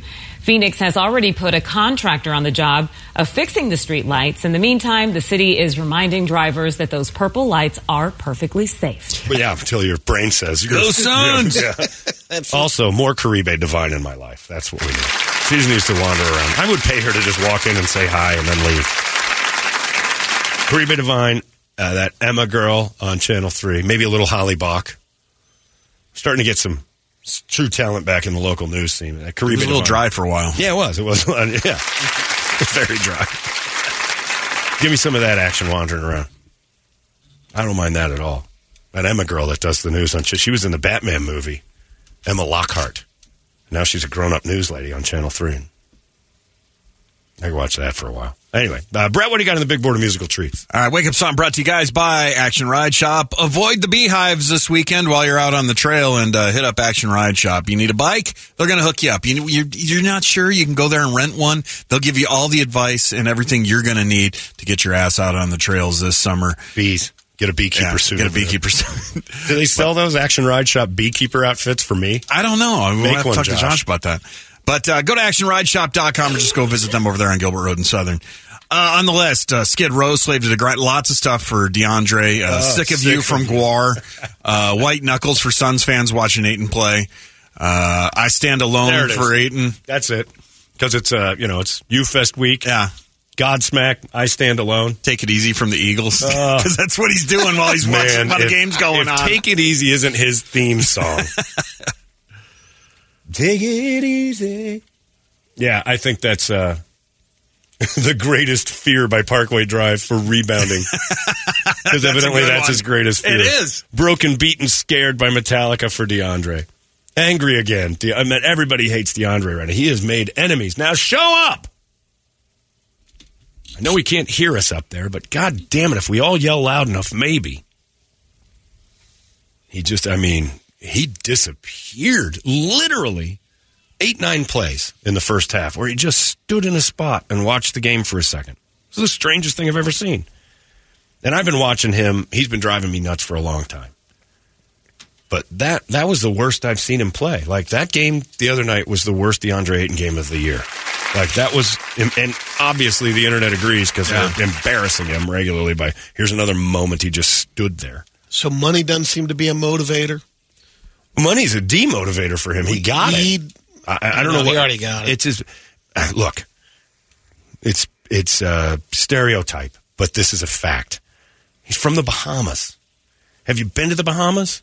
At what point in your life in the Bahamas are you stressful, tensed out, and like striving for more? Never. Maybe during the, a hurricane. Maybe. Like and even then, those people seem sort of okay. Like, they just are used to it. Like, everything's okay. And he just, whenever things get rough, they grab some mangoes, they go to the beach and smoke weed. How bad can life be? Now you're asking him to ramp it up. Find that inner fire. Well, he doesn't have any. If I grew up in that atmosphere, that's the knock on Phoenix. It's too relaxed. Like, players come here are supposed to be badass, and they just can't be because Scottsdale's undefeated. It's a fun place to hang out. You can be outside all the time. It's lovely here. It softens people to live in resort towns. Now, islands that basically make you a ball of mush. He can't go back to the Bahamas. He's too intense. Yeah, now, if you can imagine this, that's a great example. Now, if you took him out of the Bahamas, you can take the man out of the Bahamas, you can't take the Bahamas out of the man. But DeAndre going back to the Bahamas, hey, you settle down there, DeAndre. What's your problem? He's all wrapped up in tension. He is like the most, he's the most likely to have a heart attack in all of the Bahamas. And he's the least likely to have one here. Like, he's the most relaxed man here and the most intense man there because the whole place is laid back. It's just not a place to be intense. And he grew up there. You got to remember that. He was always, whatever. The island life, whatever.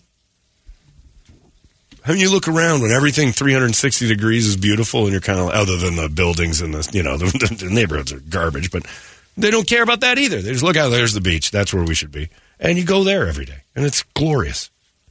Enough weed, everything's beautiful. And you work over at Atlantis, and you see all these beautiful tourists all the time. You're probably getting laid. Handing you cash. You're 7-foot curiosity. You probably every 40-year-old divorced woman that's ever lived on the eastern seaboard.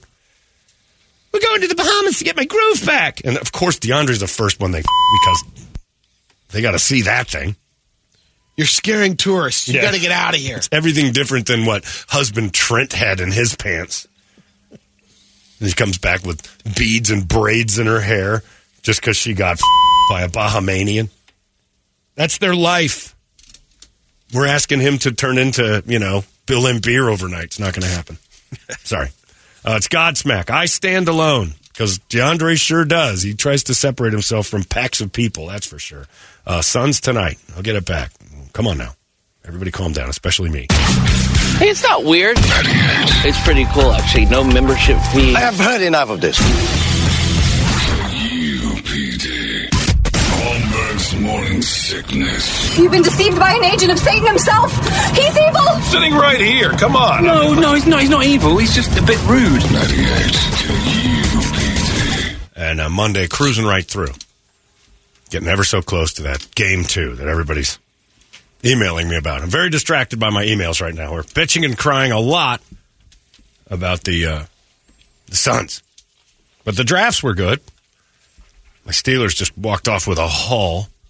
Thrilled with that. Cardinals did great. Your Seahawks did great. Awesome. Bears had like 2 picks, so it didn't really matter. They didn't do much. Got what they needed. Yeah, that's pretty much. Bengals, they're fine. Their window's got 2 more years in it. So they got to start paying everybody. And then last night, Toledo's, since I've known Toledo, just living and breathing cracking hockey. Oh, man. It's got to be tough because as a person who just loves Seattle sports, for some reason, you've tied yourself back to the Kraken. Well, and people always ask me how come I wasn't a Canucks fan because that was the regional one. Right.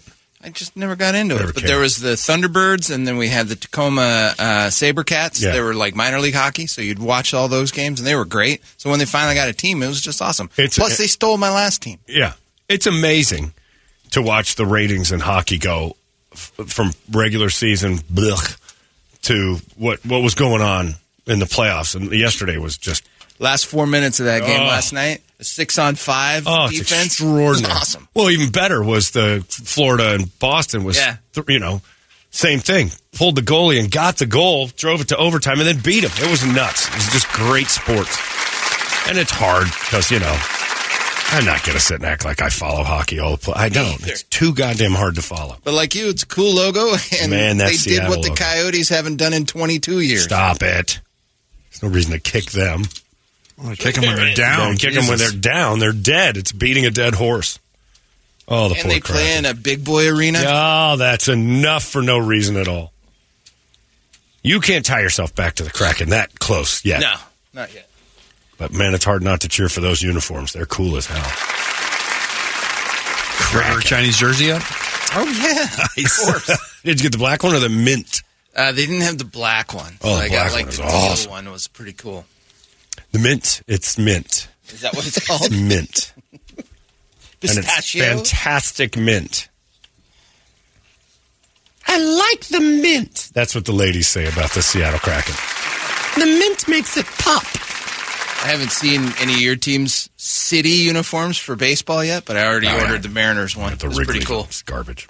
There's more stuff to spend money on. That's the only good thing about watching the White Sox. This day is city uniforms. Nobody's watching. It's not the team. It's crazy. Anyway, we're Suns crazy with a lot of sports going on. It's a great time of year right now. Just outstanding. If I could breathe, it would be better. Constantly sucking in all this pollen and watching these flags whip around.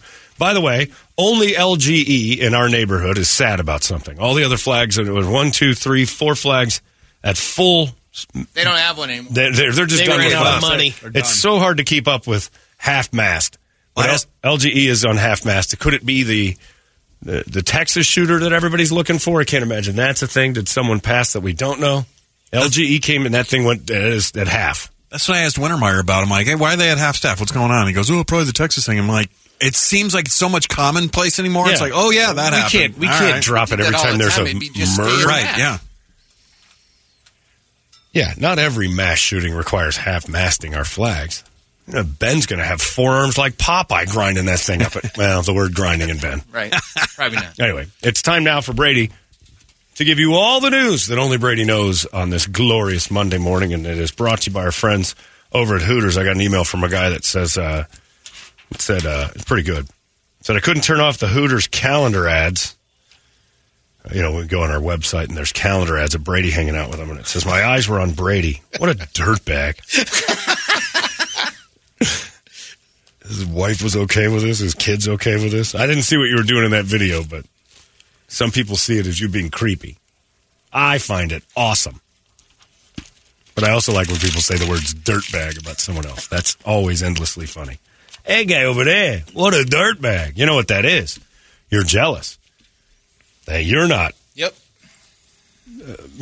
Borderline retiree hanging out with the Hooters girls at their photo shoot. That's some people would pay for that. Looking at those calendar shots, there's reason to be jealous. Yeah, absolutely. Here's another thing. Brady got paid to do it.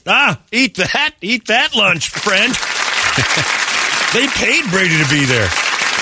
We could have had an auction and made quite a pretty penny there trying to get you dudes to just hang out with the Hooters girls during that. We can't trust you.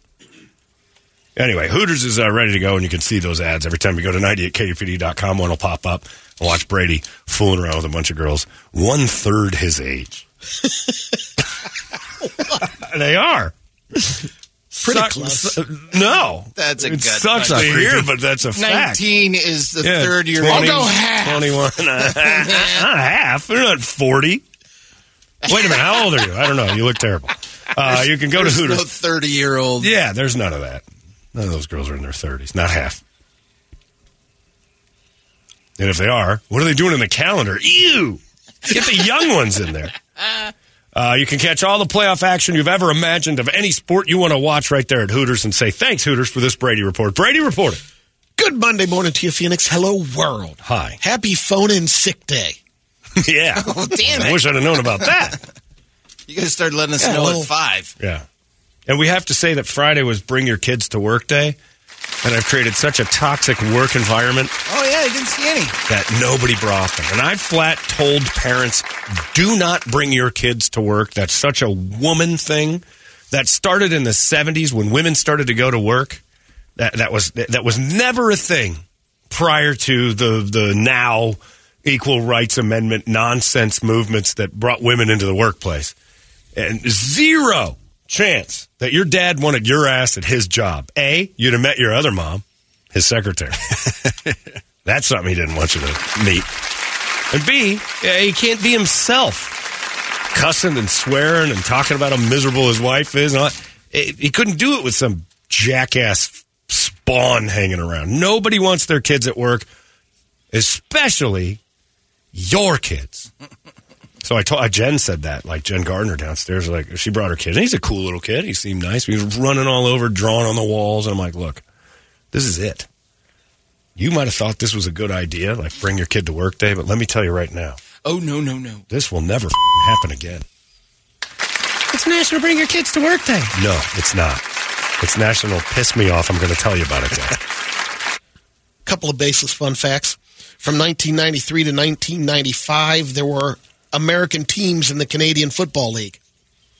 One of them was the Baltimore Stallions.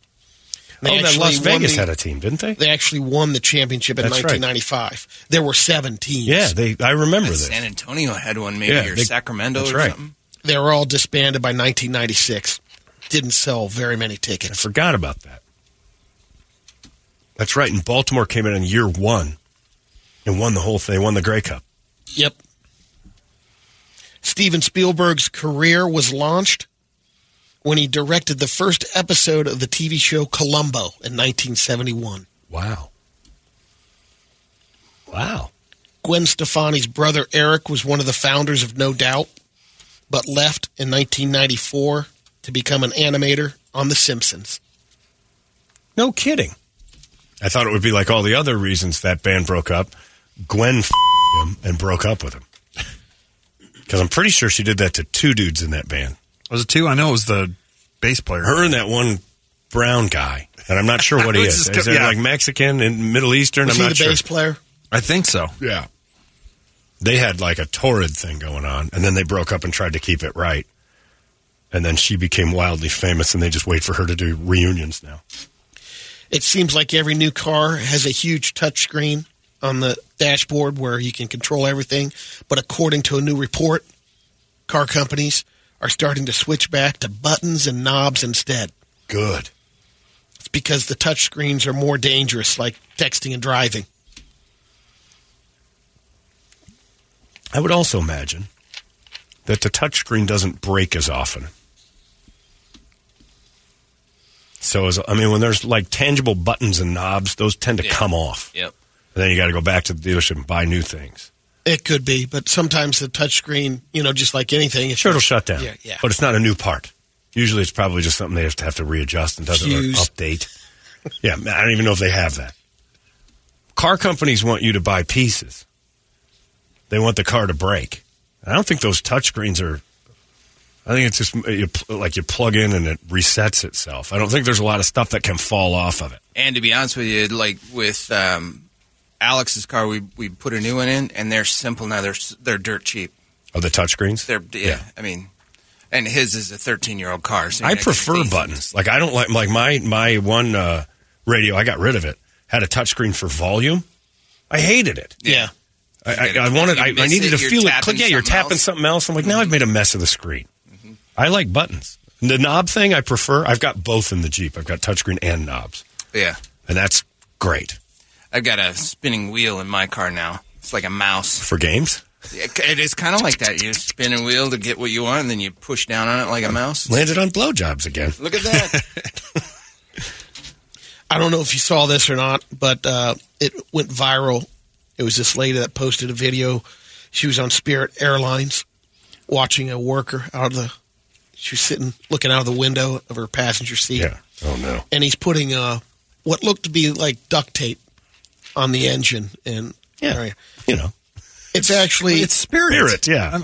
They named you after the ghost you're going to become. And she's posted the last time I fly, Spirit. Yeah, right. No, you're on the plane. It's the last time you're flying. Yeah. You're going into the earth a lot of times. I don't think Spirit Airlines actually flies. It was actually called speed tape. It's made of heavy-duty aluminum. The FAA says it's used for temporary minor repairs to non-structural aircraft components. The same as sausage, airline mechanics, and the stuff like that. You don't want to see how it's made. My grandpa was an airline mechanic, and in World War II, the ways that they were fixing the engines and stuff, he never flew again after the war. He would bus here. He would drive back. Yeah. I got passed on the freeway by a Spirit airline. I'm not sure those things actually fly. Here's the other thing. It turns out the video wasn't new. It was shot at Newark Liberty Airport in New Jersey in 2021. Yeah. They use speed tape in NASCAR, too. Patch up the... That makes sense, because, it's not 30,000 feet in the air. Little speed tape so your quarter panel flies off. It's dangerous, but... Speed tape. It's duct tape. It's electrical or duct tape. I just want to see that. I don't know what his name is, but the Philly guy out there, we flex sealed it. Oh, yeah. It's rubber in a can. Look at him, just saran wrapping that engine. Yeah, just going to town. When we were in Hawaii, you guys weren't on my flight coming back. It was 10:30, flying out of the Big Island. The whole airport closed at 9. Yeah. We're the only plane there. There's no employees, and the plane won't start. And you can hear it like it's a key. Oh, yeah. Seriously? I'm like, you guys, you're flooding it. Put your foot on the gas, take it off, and then try again. And he did. Let it rest a minute. And then, aloha. Yeah, don't start that. That was basically... Aloha, everybody. Don't start sweet-talking me. We can't get that right engine going quite yet, so we're going to wait here for some maintenance guys to come back. They've all gone home. And so you woke up Pala'ula and Ila'aka, and they had to drive their asses all the way back to this airport. And I watched them put a giant fan against the engine and pull. Hand crank it. They hand cranked it. And I'm sitting on the wing going, I want off this plane so bad. And then again. Aloha. All you folks looking out your window seeing how they're doing this. Don't worry, once that thing starts, it's self-sustaining. What do you think? And they got it started by hand. And like within a second of Pala'uka and Ila'aka pulling that fan off of the front of the engine, we're rolling. And I'm like, man, I don't like this. There has to be a button that lets you know, hey, give it a second. Make sure it's still good. We're heading down that runway, and I'm just waiting for that thing to burst into flame. That can't be a way to start it, but it just seems so Wright brothers. But we were up there. Seems fine. Two guys out there in a Corolla with jumper cables and stuff. All right, we got this. We got this. But two dudes in Hawaiian, like as Hawaiian as they get. I forgot about that. I was just sitting there, just start this fan, and off it went. I was like, I'm going to throw up all over the place. That airport was empty. Nobody was there. They had to wait for Pala'uka and Iliaki to come back, and they were in, cargo shorts, high as can be. They'd already gone home and smoked out. And that fan they put up against it was like they have in garages for mechanics. Those giant, keep the whole garage cool. Just leaned it up against the engine and pulled it. Good luck, Holly. Like, so long, Holly. Thanks for your money. Yeah, we were off and running. I made it. Researchers from the University of California's Berkeley and Los Angeles campuses compiled a list of stars and planets that are bound to encounter Earth's signals within the next century, while also deducing that the first return message could come as soon as 6 years from now. So in 2029. So they don't hear from us yet, but we're thinking we're going to hear from them. We've been sending the signals to the closest stars and planets. Did you say? Oh, I see. Carl Sagan, who used it as a plot theme in the movie Contact, lead researcher at Howard Isaacson, UC Berkeley astronomer. Their researchers, they said the laws to determine how quickly signals blared from NASA's Deep Space Network should be hearing back from them by 2029. Yeah, but you said that they won't get our signals for another 100 years. The signals within the next century. Right, but we're going to hear from them in the next 6. How does that work? Like we get it back faster than we're sending it? I hate to ask questions. Here we go. Look at that. I'm trying to figure that out. That's a great question, John. We'll wait, there it is! We'll wait. Just let him answer it. Because he is looking at those words. Because if they're saying our signals don't get there until the next century, why are we hearing back from them in 6 years? They got the Pioneer. It's from the Pioneer 10. Huh? A spacecraft that did a Jupiter flyby in 1973 had the radio transmission reach a dead white dwarf in No, 2002. that's not how we. That's not what we call those. What does that mean? Billy Barty. We shot Billy Barty into space, and this Jupiter is a just star found it. that, if alien life exists near it, could respond to Earth by 2029. Okay, so that signal is out. All the other stuff, we got to wait till 2100. Yeah, because we've been firing those out for years to a bunch of stars and planets. And we did that back in the 60s when we put up, I Love Lucy and While My Guitar Gently Weeps, and then this weird gold album that has these, has our DNA strands on it, and we fired that off into space in like a capsule in hopes that they would find it. Researchers at UC San Diego may have just figured out how to extend our lifespan by over 80%. No. Before you get too excited. They haven't tried it on people. Just yeast. No. But it could be a big deal because the explanation is we age because our cells start breaking down. And a previous study found that it happens for 2 reasons. The mitochondria gets weaker and our DNA becomes less stable.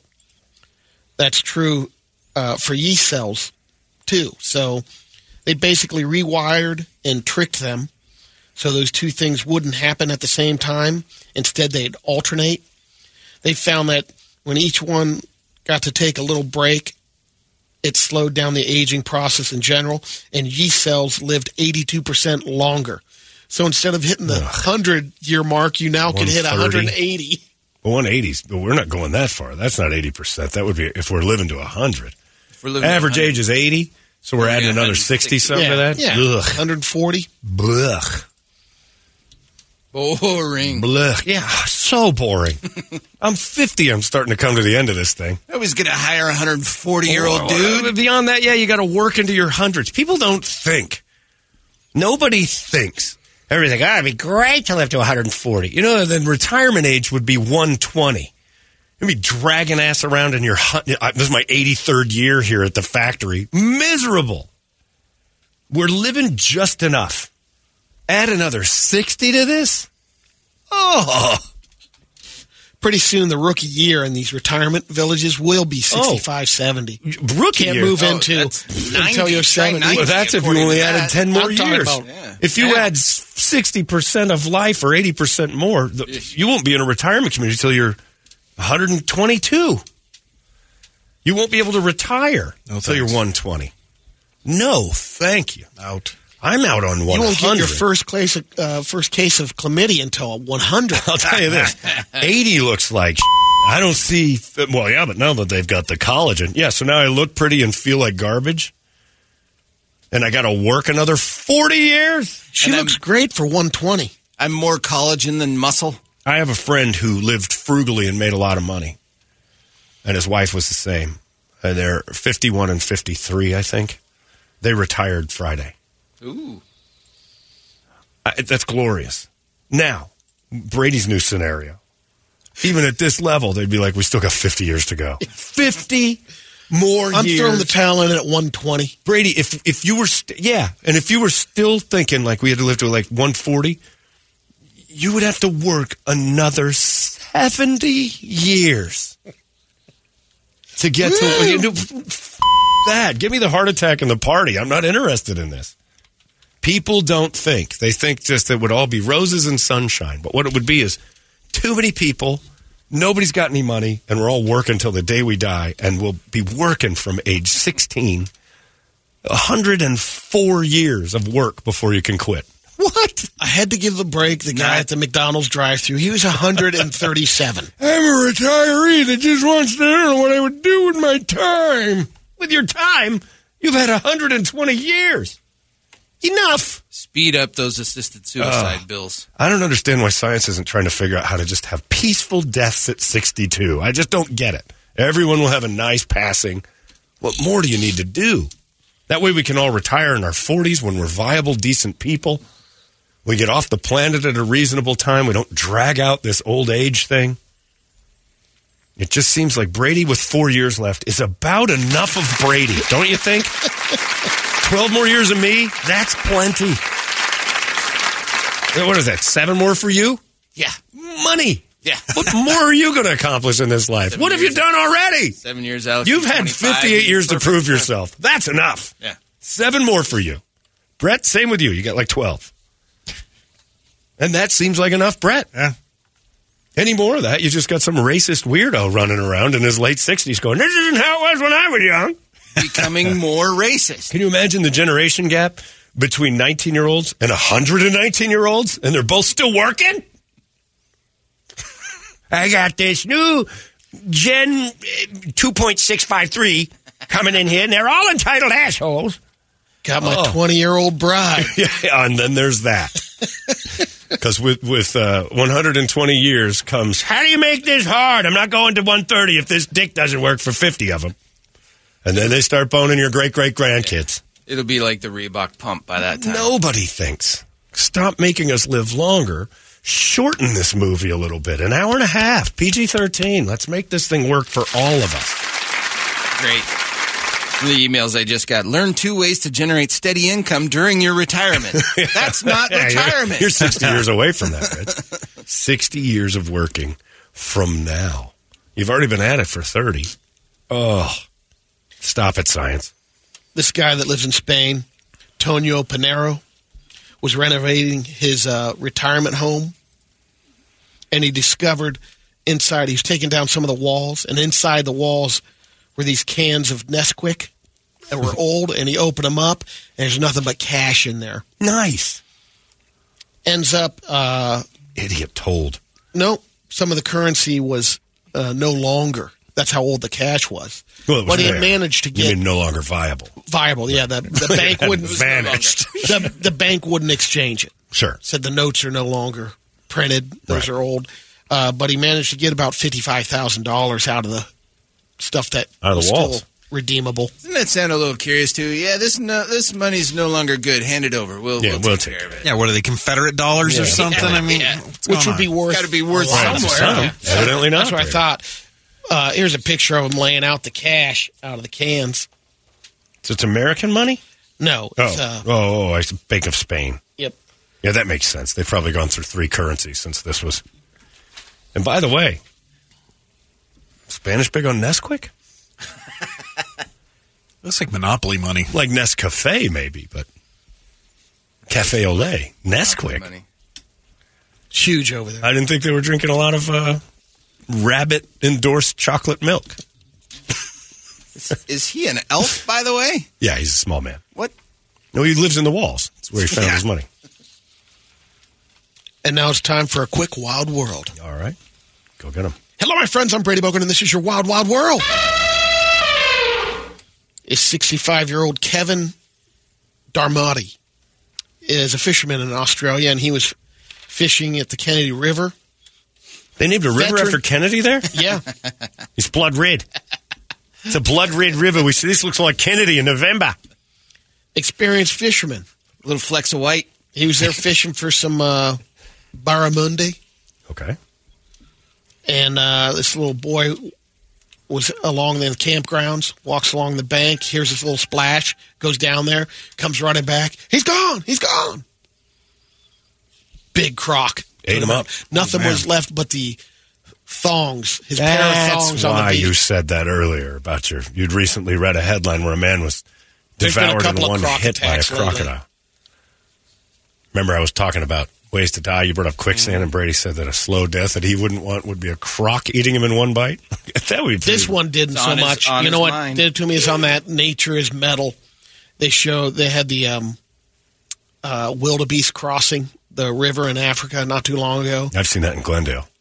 And the crocs were just taking those things down, and they're still alive, and they're like partially eaten, still alive. It's brutal. That's a wildebeest, though. Yeah.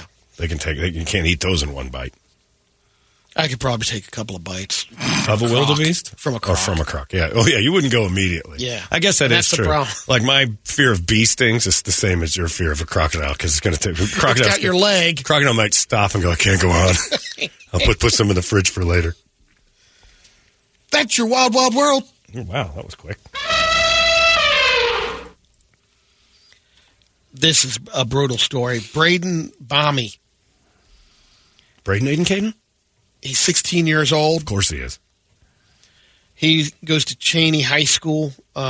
Dick Cheney has a high school named Washington, after him? the state of Washington. Oh, my God. Kennedy River in Australia and the Dick Cheney High School. How about that? The kid was running around the football field and somehow impaled himself on the goalpost in the eye. The top of it? In the eye? Yeah, so it must have been, the goalpost must have been down. I hope so. Otherwise, he's one hell of a leaper. I think he's running during gym class and impaled himself on a section of the private eye, Brett, but I'm pretty sure Brady just said this kid was murdered and didn't ask any questions. Wasn't it murder? That's a murder. There's other kids that saw him run into the goalpost, but he died. Yeah, those are the kids who murdered him. Brett, you're Italian. What do the Italians say when they're like, hey, how did this guy, how did he end up stuck to a goalpost to his eye socket? He must have tripped and fell. We all saw him run right into it. It was the most ungodly thing we've ever seen. Couldn't believe it. I seen it my own self. I still can't believe what I saw. He tripped. What are you going to do? He tripped. He bounced up in the air. Next thing you know, he's hanging by his eye socket by the goalpost. It's unbelievable. Anyway, we had nothing to do with it. That was a murder. You know how hard it is to work a goalpost into someone's eyeball? I don't care how fast you're running. To money shot that, that's the 2-meter shot Luke did in Star Wars. Unless somebody's holding the back of your head, you better have my money. You mother. Yeah. That's a murder, Brady. No question. Further investigation. Correct. Oh, yeah, correct. The witness is saying, we couldn't believe it. We watched him run right into it. They killed him. The witnesses were Vinny, Bruno, Rocco, and Tony. A bunch of 40-year-old guys hanging around a high school going, can you believe this kid? Unbelievable. You might be excited about this. You can win a free trip to Cleveland. Yeah, all trips. 2024 to see the solar eclipse.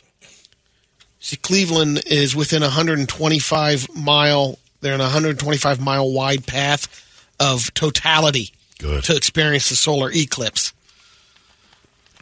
It'll happen and it'll last a little over 4 minutes. So now you can go online and register for a free trip to Cleveland. They'll fly you there. No.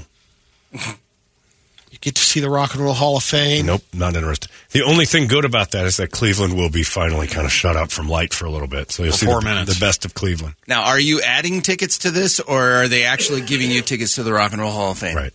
Because you're adding costs. That's true. They are going to pick it up. You can see the sights is what I'm saying. Cleveland rocks! Yeah, darkening Cleveland is not a bad idea, and that's not a racist thing. I'm sorry, I saw Brett's face light up. That's not. That sounded bad. That sounded much worse than I meant. But you know what I mean. You know what I mean. Taking light from Cleveland is a good idea. Because look what they've done with it. They built Cleveland. When you gave them light, they made Cleveland. Ugh. I believe we've done a story on this guy before, and there might have been a documentary on him. He's this Dutch guy. They just use his first name, Jonathan.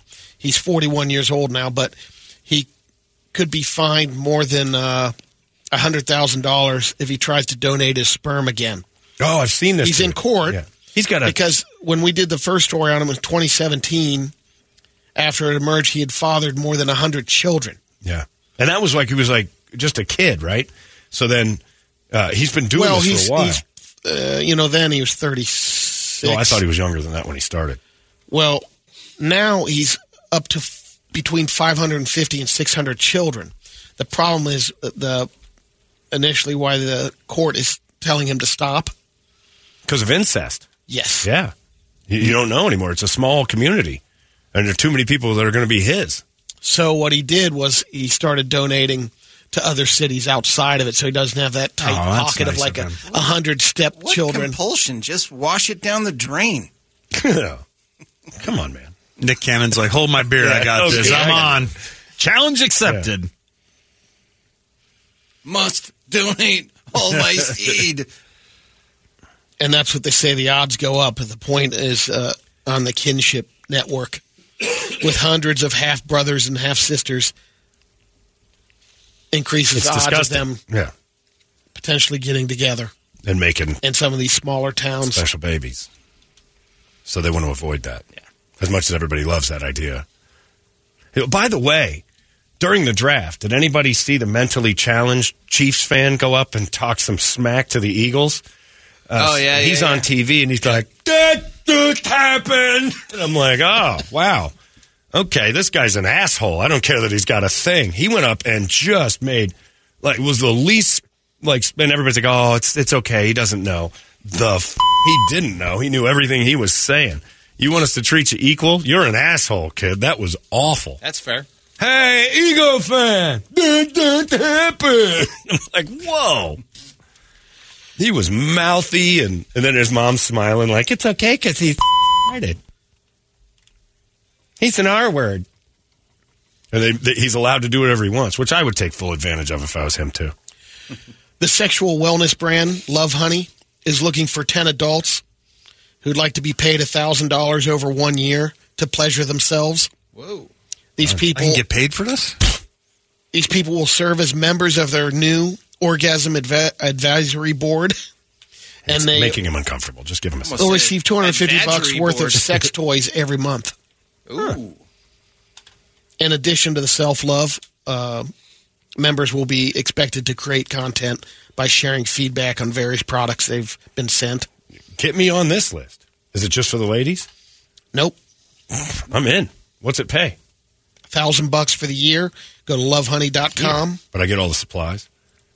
And they give you all the supplies. Like $250 worth of materials every month that I get to... Yep. This is a dream for me. As my dad said I'd never make any money off of this. Are you crazy? It's like a human bark box? Yeah.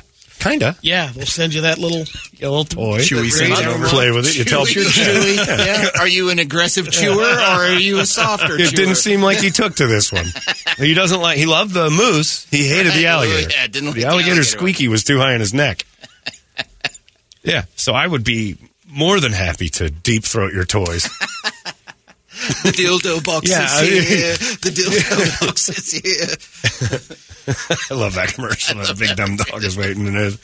These two fat guys waiting. Box is here. The butt plug box is here.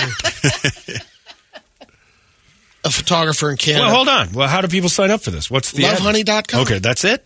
Yep. All right. Hop on that. Okay. Put my name and information. All right. Lovehoney.com. Yep. Mail. Yeah, I don't need anything else. Good distinction. Yeah, well, I just want to make sure I'm not getting any of the wands or rabbits. All right. Now where, Brady? Yeah, what do I go after lovehoney.com? Sign me up. The link might be under NSFW. Not safe for work. Well, all of their whole site is Give me NSFW. NSFW is this page is constant for saying we're not going to tell you about it. They do it in every story. Where are you reading that? Lovehoney.com. The link that may be not safe for work, that's not a link since they are all sex toys. So don't do it at work is what the service that we use is saying. Yeah, we're not going to give it to you because it's not safe. Brady thought you just go to notsafeforwork.com, which I wonder if there's a thing. Yeah, lovehoney.com. The link, that link, it says, may be not safe for work. All right, then I'll go to the story on it. Yeah, just you do the work. As many times you've seen NSFW on there, you didn't know that? I thought they were doing some trickery around there that go there to warn you. Wow. Constantly, that service uses NSFW. They have to cover their ass so they don't send you to dirty sites at your work. Well, this isn't a dirty site. Oh, here we go. Pleasure paid. There it is. Get on that. Sign me up. Hired a diverse group. A photographer in Canada posted photos of an iceberg floating off the coast of Newfoundland. And people love it because it's shaped exactly like someone's... Newfoundland. Like next to Sweden, Newfoundland? Newfoundland. Exactly like a guy's junk. Newfoundland? It's a big dick iceberg. Let's see it. Yeah. Oh, look at that. Sure enough. And it's in a spot called Conception Bay. Hey, found its home.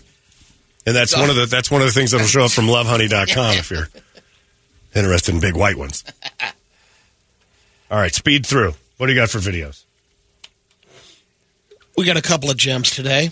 Brady's hit the point where I think it's a memory because like 3 of them in a row we've seen. That's fine. Nothing wrong with recap. No, I know. I'm just saying really? that, I'll bring some back. Oh, yeah, bring some home. I'm just saying that Brady's reached the point of that loop. Oh, he's looping. That's all right. I like the loop.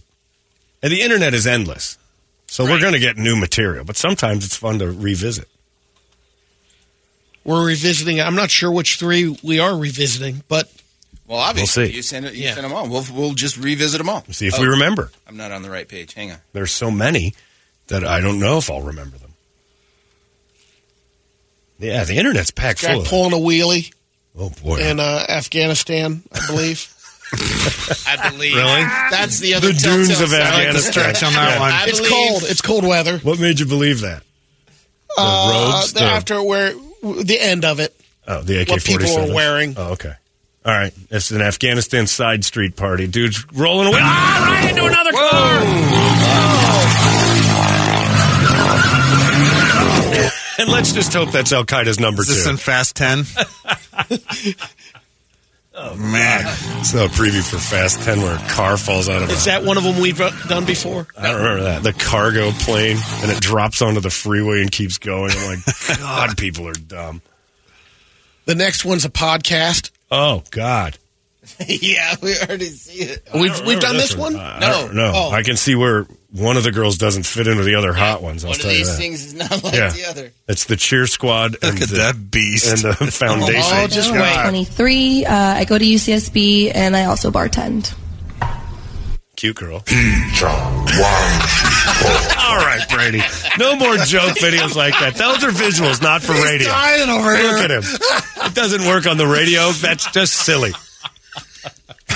You described her very well. Oh, yeah. Well, I do my job, but come on.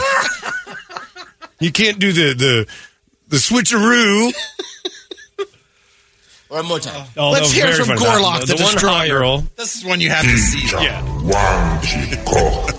Yeah. Very cute girl first, and then this giant beast has to introduce herself, and they've overdubbed it with Jabba the Hutt. And the better part of that whole video was watching Brady shake like Jabba when he went into hysterics. This is one maybe we have seen before. All right, it doesn't really matter. Get over that. Lady gets out of her car. It's an animal park where you drive through. Oh, yeah. And get snagged by the tiger. This is the one where they did the Chinese. I don't think this is an animal park. No, I don't either. I think the guy jumps out of the car. I'm good. This is the one where that Asian lady gets tugged away by And the he's tiger. like, no. Yeah, he keeps the kids and stuff involved. There's the safari vehicle. That's Coming why on, it's an but it's coming out of somewhere What a else. random safari vehicle just Should have stayed in his it's Jetta It's a and got the hell out of drive-through there. animal park. It's either a safari vehicle or a military vehicle, and they're always around. Yeah, these people are comfortable that they're out of the park, I think. Because that lady's just got out. The dude opens his door, and then a tiger shows up. And by the way, he's like, should I leave the car running? I don't care if it's a safari park or not. There's no boundaries. So let's just say what it is. It's a wildlife place with vans nearby for help. What a nut house. All right. This might be another one that we've seen before, but it's a guy that gets basically T-boned in an intersection of his car. Lucky to be alive. All right. This is a good one. Ooh, there's a big truck going through. Oh, Jesus, in a bigger truck. Whoa, it just blew the whole thing up and the guy comes flying out. Yeah, I think we did see that one. That's still We've amazing. seen multiple times It's worth a guys repeat. getting flying off the flying out of the car. The whole thing Well, the one disintegrated. where the guy went down the gutter. Remember that? Yeah. Where he flew out of the car and went down the gutter? Wow. Bam. All right. That's it? Last one's at a wedding, and this is the part of the wedding reception where they're taking a piece of the cake. This could be Brett's family. This is Brett's family wedding. You're tight. Always got to smash it in her face moment. She looks upset. The bride looks unhappy. He feeds her She's first. drunk. A little hammered. So she's drugged. Either drugged It's now an she arranged takes marriage. her piece and does the takeaway on him. She's going to put it in his mouth. No. Oh, and he gives her 5 across the face. He smacked his wife at the wedding. That's awesome. What are you doing over there? Come on. Hey, you know what? A fresh one? Hey, you keep it up till death do his part's going to be 5:30. He gives her a good That's my cake. smack. That's my cake. That's not how we did it in rehearsals. You made a fool out of me. She was found 2 days later with her eye smashed through a goalpost. Right. It's so good. Yeah, she gives him. Try this. The music's going. Look at the lady who's holding the cake's reaction. Nothing. Nothing. Dare her make me look like a fool. That's it. Yeah, that's it. That's a fresh one for you. Where's my gumar? This bitch doesn't listen. All right. Go ahead. Do we got time, or do we? Yeah, real quick. Because I know we got. Yeah. I got a couple quickies here. Kevin Ray is going to be with us. I got nothing disturbing and disgusting. So we're good. What are we this time. doing, man? Here's just some slob right in the back of this truck. The back of a pickup truck, and I mean that is a big fat person. Oh my goodness! Look at that beast. Big fat man fell out of that. That's a 3/4 ton pickup there. Man, and they were That's putting good it to luck the in that test. country. And here's Buddha falls out of your truck. Yeah, yeah. I think so. Here's a limbo contest. All right. It's like somewhere in Douche Village, USA. Our guy makes it through. Nice job.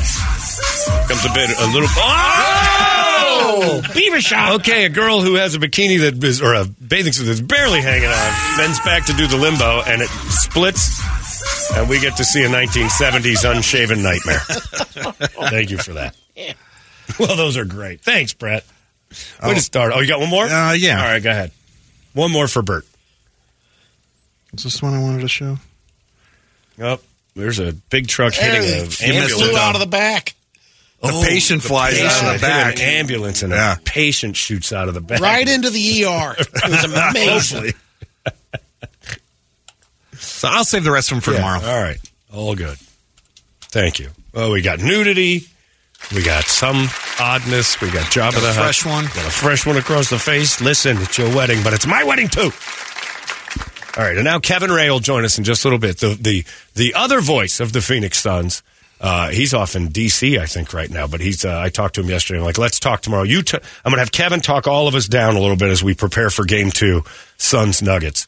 Kevin Ray, voice of the Suns, joins us next. It's the Brady Report. It's gone. Hey, it's not weird. It's pretty cool, actually. No membership fee. I have heard enough of this. KUPD.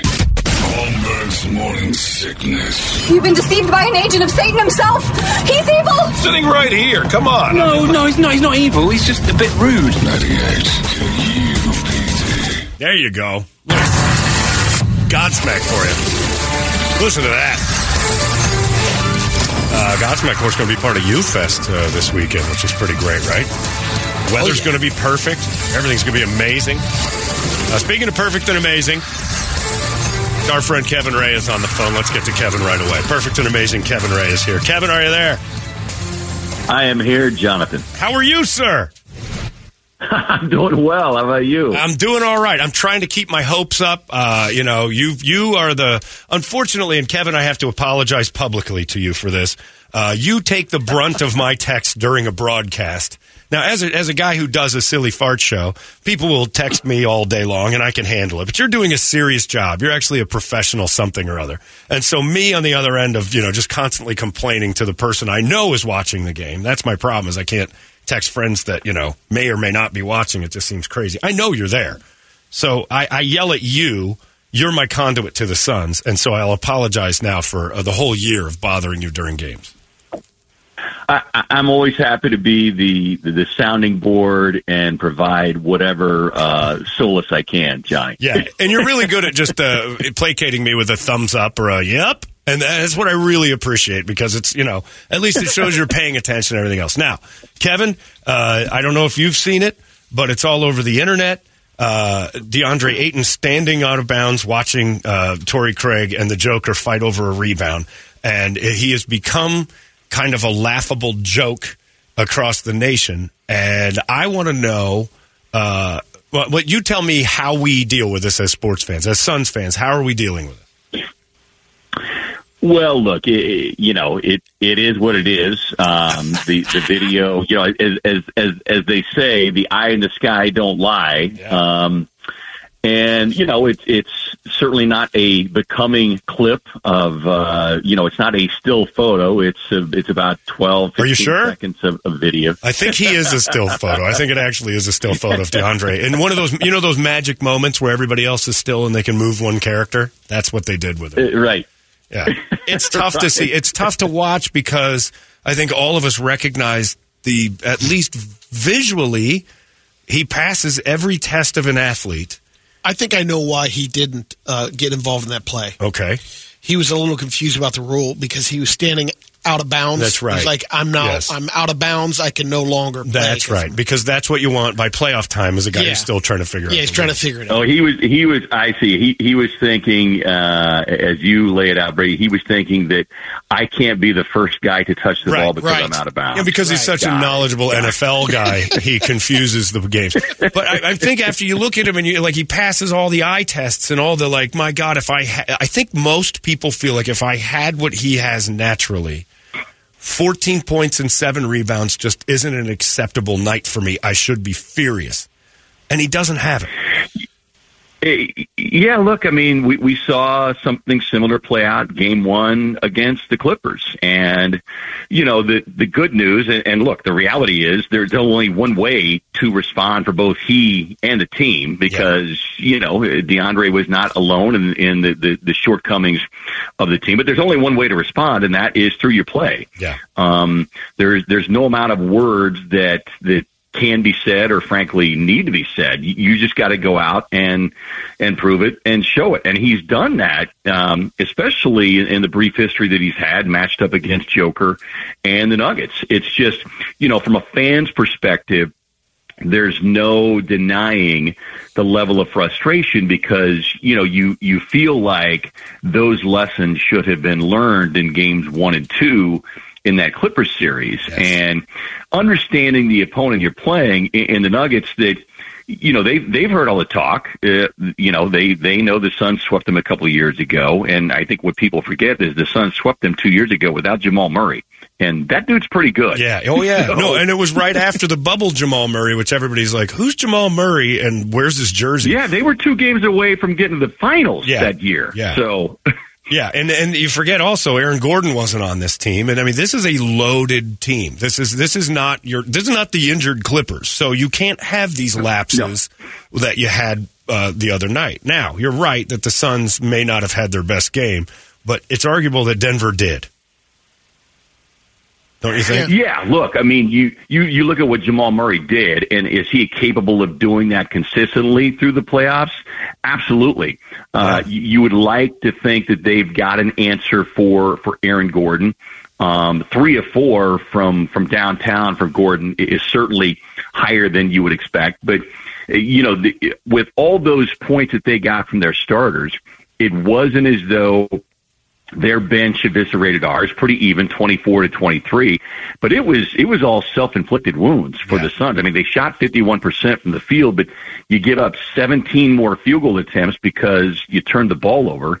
So the Suns were minus 11 in points off turnovers and minus 27 from the three-point line. I mean, you're not beating anybody with those kind of numbers. And I don't think Denver would have gotten beat by anyone in the league playing the way they played the other night. And I knew we were in trouble in the first quarter when the Suns shot 67% and had a 1-point lead.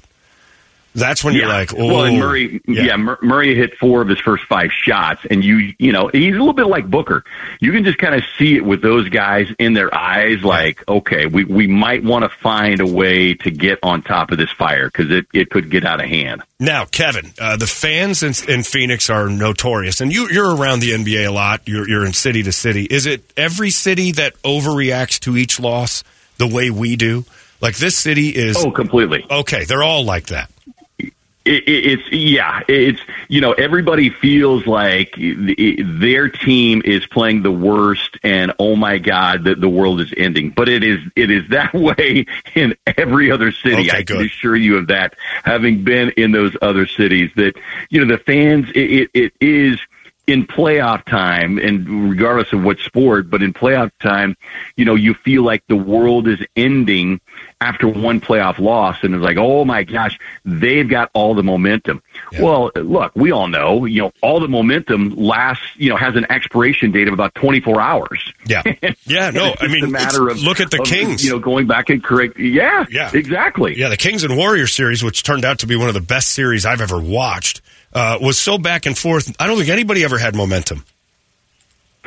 No, and Kings fans were, they were thrilled they were coming home. They were going to be taking on the team in their building, which is one of the loudest, if not the loudest, in the NBA, especially after their 16-year drought. But they just assumed that they were going to light the beam and send the Warriors home. Yeah. Well, they forgot that dude over there for the Warriors beat you by himself. Just went surgical on Sacramento, and it just offered up a subtle little reminder: we're still the defending champs, and they still got me. Yeah, and it was the best seventh game in playoff history, maybe. Well, that's it was fabulous. Yeah, it was amazing. It was a different sport altogether. But you remember when the Diamondbacks and the Yankees were playing Game 6? Oh, and then it comes down to complete blowout, right? And that's the thing about playoffs on all your sports, like you were saying, Kevin, is. It's a soap opera. Yeah. Oh, it's crazy. Up and down each game. But the players can't be. Now, Kevin, I want you to do something for me right now as the other voice of the Phoenix Suns, and then we're going to get into that in a second. I want you to, without a cliche of it's a long series, make the fans comfortable. But you can't mention that it's a long series. Tell me what Kevin Ray feels, because you go through it too. You're as emotional a fan as me. You're just more even-keeled. Yeah. I'm just a little bit bipolar, and you seem to have your crap together. So tell me, like right now, as an even-keeled guy who's seen every bounce of the ball this year, what you're looking for tonight, what scares you, and what makes you what satiates you, what makes you feel okay. Well, I'll start with what makes me feel okay. The dudes who wear number 1 and number 35 for the purple and orange. That would be one Devin Booker and Kevin Durant. And let's not forget, Chris Paul. All three of those guys are extremely talented at making the necessary adjustments. I do not believe that Kevin Durant is going to turn the ball over 7 times again here tonight. He delivered, a brilliant performance aside from the 7 turnovers, a double-double, 29 and 14. I also look for some needed adjustments from Suns coach Monty Williams. A lot of them. The rotation. I am anticipating some adjustments, and I'll just leave it at that. I'll say your adjustments, Kevin. No more Landry Shamet. And DeAndre doesn't necessarily have to start the game so we can assert a different attitude. Well, I think the attitude will come. I mean, look, if you remember after those first couple of games, DeAndre came out and said, that his teammates, virtually everybody, and the coaching staff as well, was letting him have it and hear it about the lack of force and rebounding. And he responded and had, double-doubles the rest of the series. So I expect a similar response from him tonight. I expect a team that will not kick the rock around and do a much better job of defending the three-point line. I see them getting a better handle on Jamal Murray.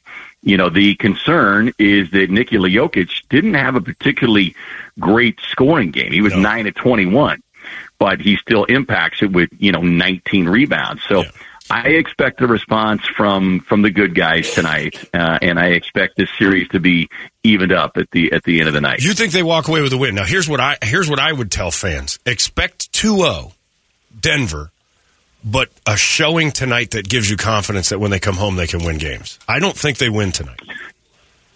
Yeah, well, look, and that is a possibility. And there is the one thing that we got to remember, and I was thinking about this yesterday. This team and I know it's a far different collective from the team that got to the finals a couple of years ago, but you look at that Warriors team, and yes, they've got the championship pedigree, but to see that they bounce back after being in that 2-0 hole. Yeah. This Suns team has not been in that kind of a hole in the playoffs ever with this particular group. And, there is a part of you that would, that asks, how would this team respond?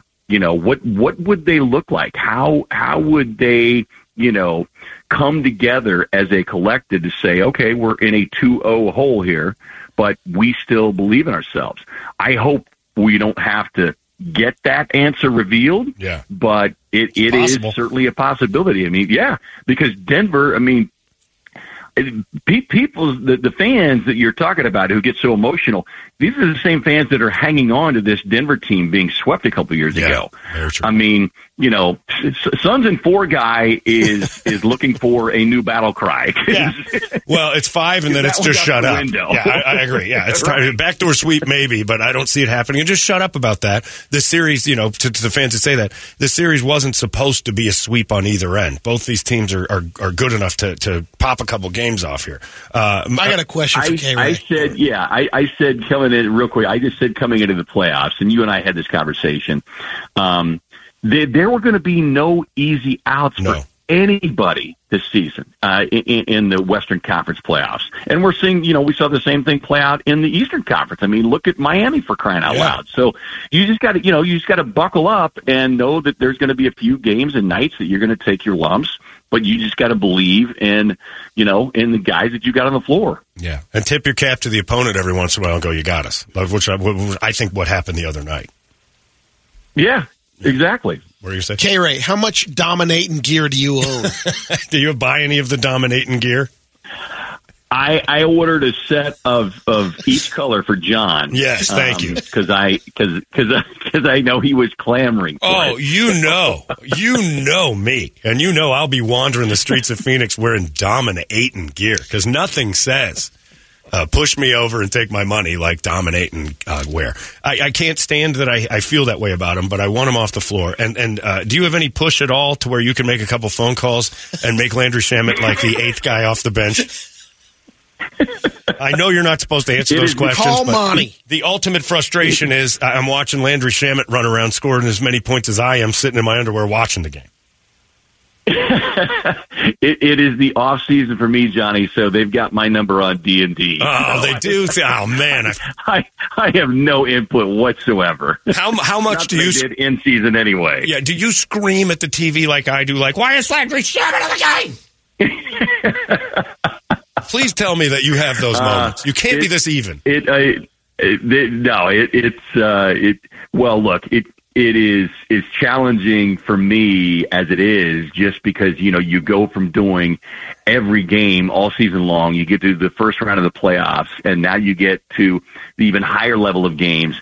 And so I'm going through this period at the present time of sitting there and half broadcasting the game and half being a fan and getting frustrated. Yeah. So, I've got double confliction going on right now. Yeah. Oh, it's mind numbing to watch this thing and that. So, what would your perfect rotation be? Who's your first guy off the bench? Well, I really felt like that campaign would be first off. Especially having a few extra days after wrapping up the Clippers series. Look, Cam's missed a ton of time this season, and maybe Monty and the staff felt that he needed some additional conditioning. But I just think that in terms of pace, the pace that Cam can bring you. The one concern, and even going back to the Clippers series, that has now stretched into, 6 games, but they're only averaging, they being the Suns, are only averaging about 23 3-point attempts per game. Yeah. So that's down about 11 or 12 from the regular season. And then conversely, the opponents are averaging about 34 or 35.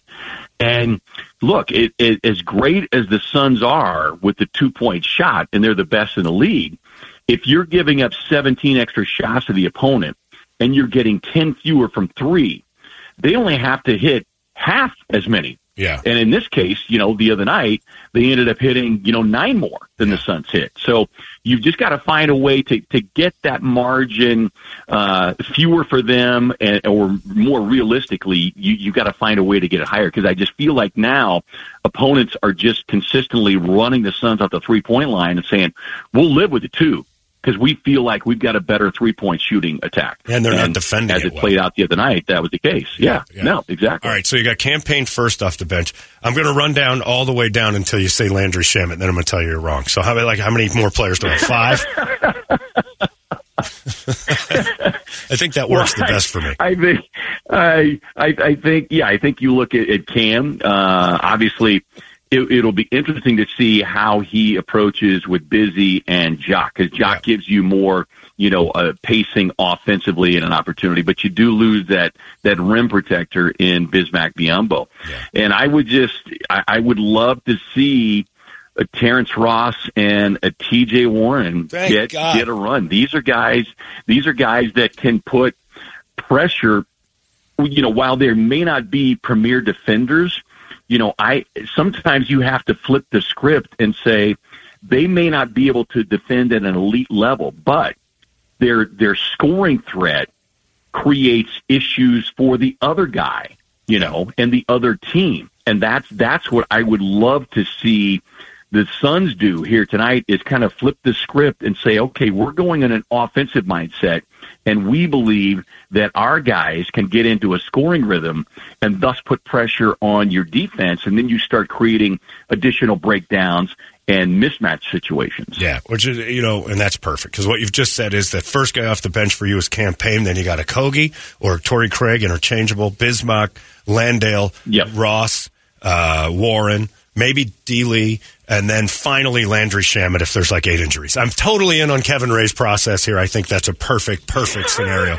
Now, one last question about the Suns, and I want to ask you one more thing. How long do you think until the glow wears off Monty? Because last year's playoffs, he started to get a little bit of what's he doing?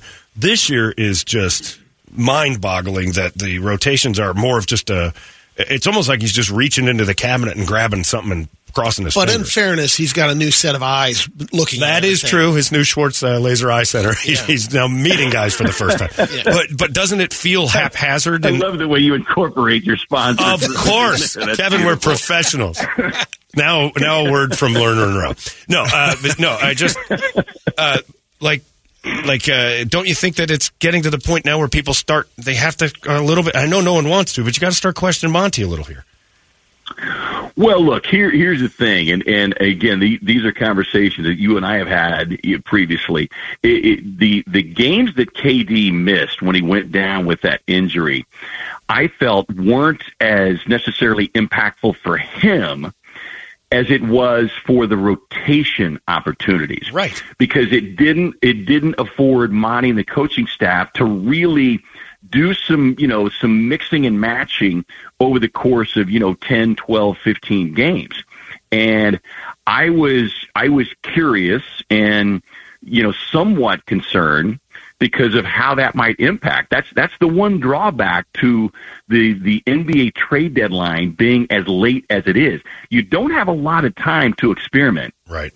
And I think what we've seen a little bit is because, Monty has been leaning on guys that have been with him in the coaching staff and that he trusts. And look, this is where, and he's no stranger to this, nor are any coaches. Look at Mike Budenholzer, and poor guy.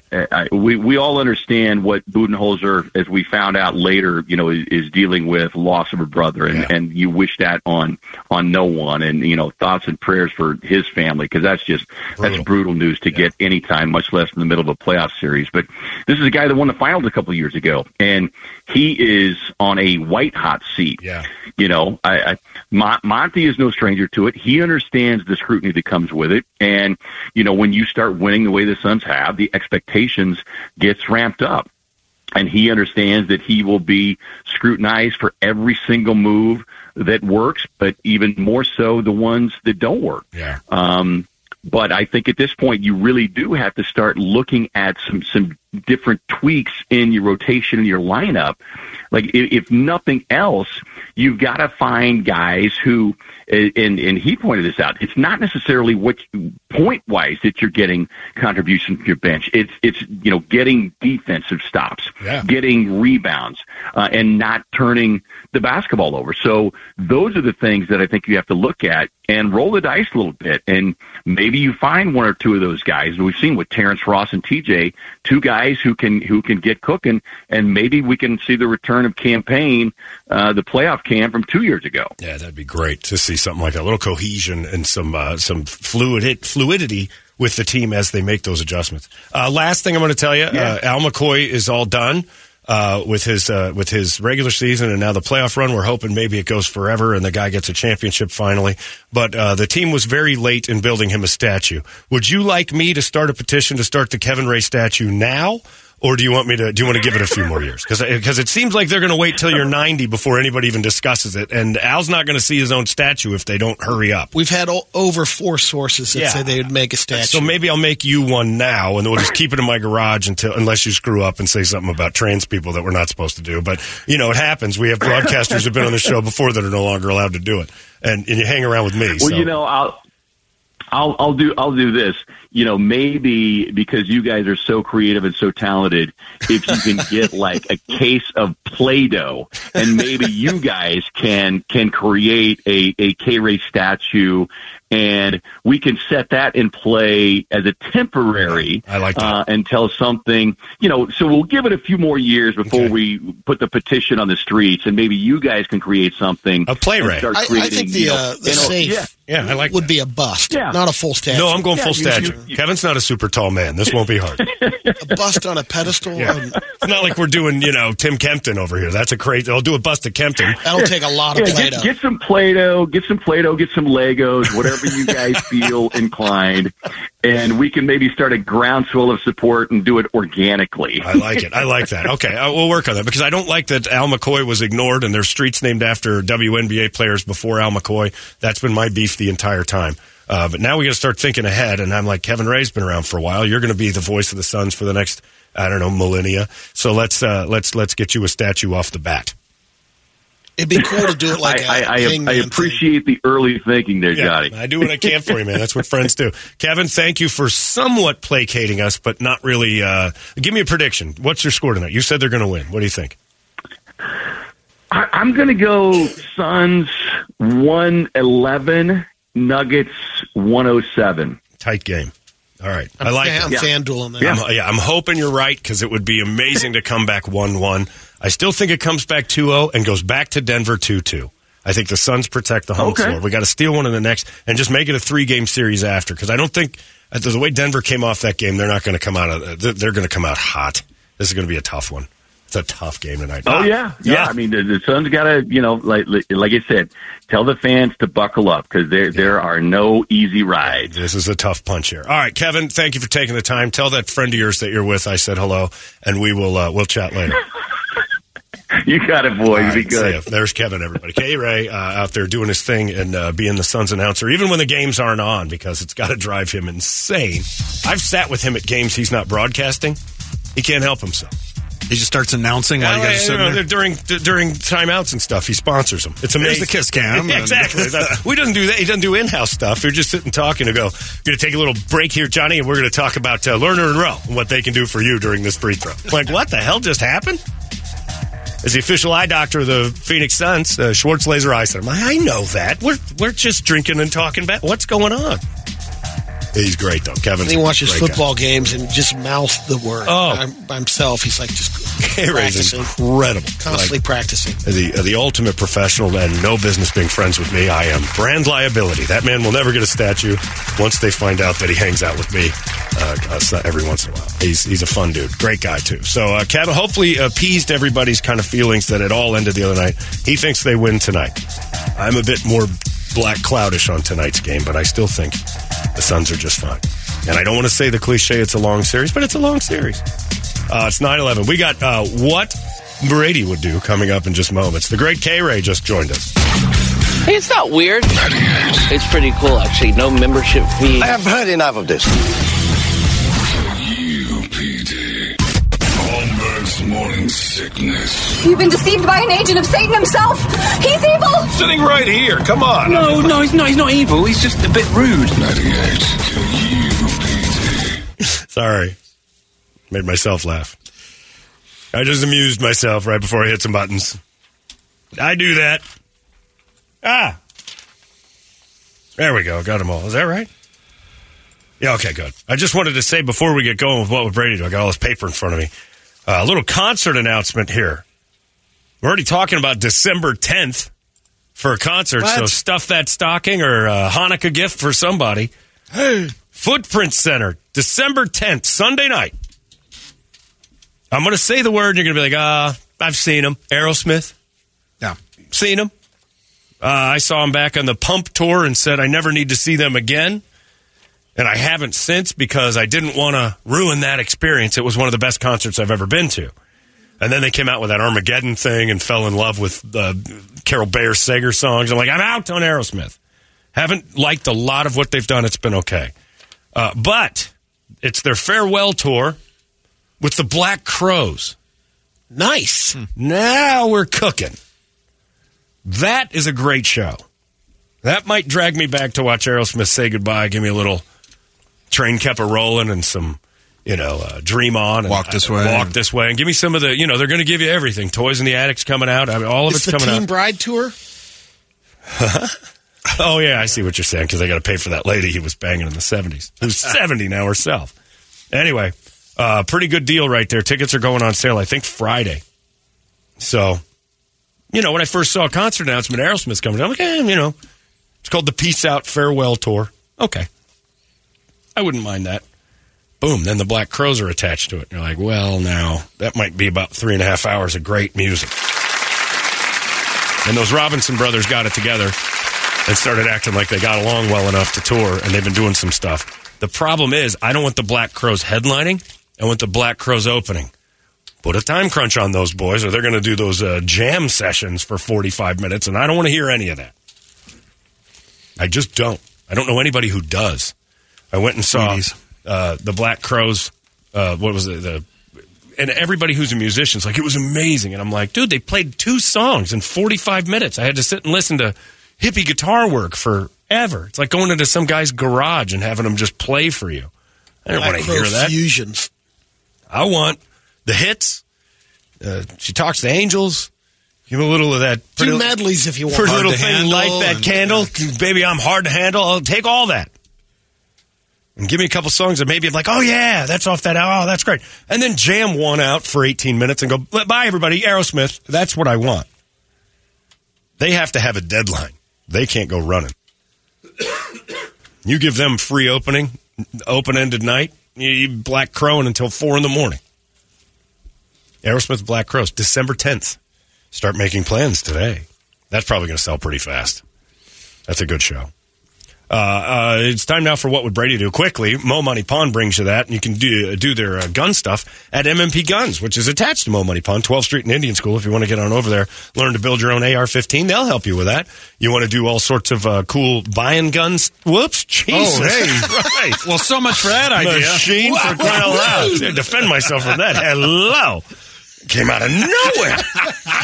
Computer just attacked me. Anyway, if you want to go over there, MMP Guns is inside Mo Money Pawn. They got ammo, they got weapons, they got gun building seminars, they got all the experts in the world, and it is May, which is the month after Byron's birthday, and the month after Byron's birthday special. Still go up to Byron and say, hey, I know it was your birthday last month. Awesome stuff. He'll give you their May, it was my birthday specials if you just talk to Byron. Yeah, that's awesome. He's a good guy. He's a good guy, yeah. MMP Guns and Mo Money Pawn, 12th Street and Indian School. Brady, here we go. You ready? Ready. Dear Brady, a girl I have been head over heels in love with, crazy about for the last 2 years, finally succumbed to my advances. I asked her to hang out last weekend, and we did. Better than I could have imagined. She's gorgeous, funny, she's awesome in every way. We're making out in her house, and she said, you should go. I think we should stop here. And as a gentleman would say, I said okay, and went home with a raging erection. She called me the next day, and we went out for lunch. Back to the house we went after lunch. Next thing you know, there's a couple naked people in the room. She and I. And she hits me with, I have to tell you something. I have had warts in the past. and I have been diagnosed with herpes. But I haven't had signs of anything for years. So I told her, I don't care. We could stop and think this over. And we did. So I'm thinking, I've waited 2 years to get this girl naked, and here she is naked. And now she's telling me about this problem. But honestly, I've wanted her for a long time, and I can see myself being with her for even longer. She's one of those. I know it's crazy, but she's my Margot Robbie. She's that girl. And if she gives me herpes, and we both have herpes, and we'd probably be the two most loyal, faithful partners ever. Should I let her transfer those to me so we can be bonded for life? KJH. Jesus Christ. This is a good one. He's in love. And love's forever. We know that. Yeah. Once you do it, it's like Avatar. Once you tie on, that's your horse for never ends, right? The bumps. It never ends. Right, but that's the point of bumps equals love's forever, Brett. Oh. Brady, put yourself in KJH's shoes. I know herpes is really popular. The big thing. Kids are getting it every day. It's like a TikTok challenge. And what I've known, my experience on the bumps, is that if you're most vulnerable to them if there's an outbreak. Yeah. Other than that. When there's wounds. Yeah. Other than that, from what I've heard, you can't. But I would, if you're going to continue it, Jimmy had it, at least. Wear the rubber. That doesn't protect you against that because it's not a penis or internal vagina not the herpes. Thing. Well, warts too. I thought it did. It's outside. It's an outer thing. It helps you, but it's, if she's got anything on the outside. Anything that can help, John. Touches your outside, you can grab hold of that. But really hard to catch, though. It is. Because, yeah, I know. It's just the outbreak part of it. I read a thing. You might have to take you might have to take a week or two off and let it. Right, subside. Yeah. I read a thing the other day that they're trying to scare you on the internet always tries to scare you, but they were like, some people have genital herpes or whatever, and they'll never know it. It doesn't show up in tests or anything. Well, then you don't have it.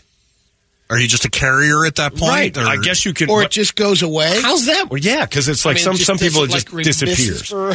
But they're like, but you never got tested for it. Like it takes years to show up. And I'm like, that's all new information. Because there was an old Saturday Night, oddly enough, with Alec Baldwin, where he was trying to pitch this herpes medication for guys who had found out 14 or 15 years after they were married that suddenly they have herpes. And they were basically trying to cover that they'd had some horrible affair with a slut who gave them herpes and said that they got it before I knew you. And so it was these shady doctors who were like, don't worry about it. It's a late onset herpes medication. And it was a funny sketch because everybody was like, that's absurd. It isn't going to wait 20 years and then show up. But then I'm reading this thing the other day that says you might have it now and you don't even know it. And then when you're 60, that can't be a thing. But what do you think of the idea that if he does love her and wants to be with her for a long time and he accepts her gifts and he gets infected, that then they become more bonded? There's some beautiful, strange, twisted black romance to that, That I took her disease and it made me love her long time. Can you die from herpes? Sure. It makes you more susceptible to cancers. I haven't heard of anyone. Yeah. Well, nobody goes to death. He died of herpes. I look at it that way, and that's probably just. But with women, herpes, warts, it greatly increases their risks of cancers. But I know of an ex that had the warts, and she's had 2 kids. Oh, you're a functioning human being. Yeah, she got married, and it increases your risks of. It was a deal breaker for me, but she went on and. Brady was about to insert, and she told him, "I got the lumpy bumps." And Brady said, "Gross," and then just went back to dinner. I'm not eating that. Let's go have a second dinner. Yeah, I'm going to eat pomegranate and make it look like I was down there. Yeah, so you wouldn't do it, or would you? No, You'd tear into that. It wouldn't stop me. It used to. Now it doesn't. Yeah, I'm taking the that is an interesting. Brett's reaction is about right. The point of it would stop me if I hadn't had the track record with that person. Like this is a person I've always wanted to be with. But not like it's different when you just meet somebody. Oh, you got like some one night stand and she tells you, by the way, I'm out. I'm with you on that. But if it's someone that I've known for years, or like that. That's a little different. That's scenario. a new tune for you. Because the old one was kind of like a rekindling, right? And having the experience with that was kind of a breaker. But then finding out afterwards that it really hasn't hindered her, and she did a lot of. Oh, you thought she was going to die in a couple of years, and that she was going to turn into a giant scab. Am I ready for that? Am I ready for some bumps? Are you ready for a scabby wife? Yeah. Yeah. So you cut it off. What would it be like if there's an outbreak going on? Oh, jeez, there's an outbreak. I got to stick. Women have an outbreak every 28 days. We're all affected by that. I know, and now you got to deal with that. Add on everything. What don't they have? I got to sneeze so bad it just won't happen. So you would you have gotten to the age where you're like, I would tolerate some herpes and some warts if I liked their personality. Especially at this age. Right, at this age. You get good 2 years left with that thing before you're like, I'm not even going to show it to anyone again. So now you'll take the built-in French tickler. You're good with that. Yeah, you got her speed bumps. You're like, yeah, but she tells a good story. All right, well, there you go. Never thought I'd hear that. I didn't either. I thought Brady would always be averse to the tainted vagina. I'll dip into some of that disgusting thunder pudding. Now, it could be a deal breaker if it is, the outbreak happens and like, whoa! Oh, yeah, no, she could have the killing fields down there. Yeah, I need to see. Don't fault me to, all of a sudden I see. Right. Oh, no, this is too much for me to handle. Like, you've got shingles on your vagina. If you're going to, and I appreciate that, and everyone should do it, you should reveal your tests. I got hepatitis. You got to tell your partners all these things, but also that should come with a few Polaroids of your last outbreak, so I get an idea of what it might look like. Like if we're going to open up and have this, what are you talking about? Yeah, what were we? 1, 2? What did you get them burned off? When was your last one? I have them every couple of years. I need to see this mess at its worst before I can agree. Pull out some. No, don't pull out. No, don't go on the internet and I'll have some videos for you tomorrow if you'd like. Or maybe tell KJH that. Go on the internet and take a look at what a vagina with that looks like, and go to bluewaffle.net and then see if that's someone you could live with forever. Dear Brady, my 14-year-old daughter, oh boy, there we go, is very, very pretty. She's right out of central casting for prom queen girl in a teen movie. And I'm not crazy. I know she's pursued by the boys at school, and sex stuff is right around the corner. And I know she's interested in that, and I don't know why I'm telling you this, but she's interested because I found my vibrator in her bedroom. I don't know if I can finish this. You don't suppose, Brady, do you? Mine on her, and she's been putting it back and she forgot? It begs the question, and I'll let you answer it. Should I buy my daughter her own vibrator? I'm not sure what to do. Anhala, with a J in it. Absolutely. You go get your daughter a vibrator? Because it could one or two things could happen. Everybody's got warts again. Well, no, that she bought that. Here, Mom has a gift for you. And she's like, oh, my mom gave me this. I'm not going to. But she's already discovered it. And by taking it away. Your own vibrator? Yeah. Your daughter's using your sex toys. Throw them away. And get 2 new ones. Yeah, everybody gets a new one. You thought my videos are bad. This is disgusting. It's like drinking out of the same cup. Exactly. It shouldn't be done. It's gross. Oh. Your daughter's a pig, first of all, Angela. That she went through your drawer, probably put a little Clorox wipe on that thing, and went to town with Mommy's vibrator. Oh. Pornhub wouldn't even do this. Yeah, they would. Repulsive. This is your fault. So you would. I don't know. I'm blaming somebody. Just you. I want to put you in jail for this, for even having this segment. So if this happens at your house, you're buying vibrators for everybody? Oh, yep. No. You get one. You're not doing that. I think you'd have a bag packed in one of those hobo sacks and be in train tracks. I'm so glad I don't have kids.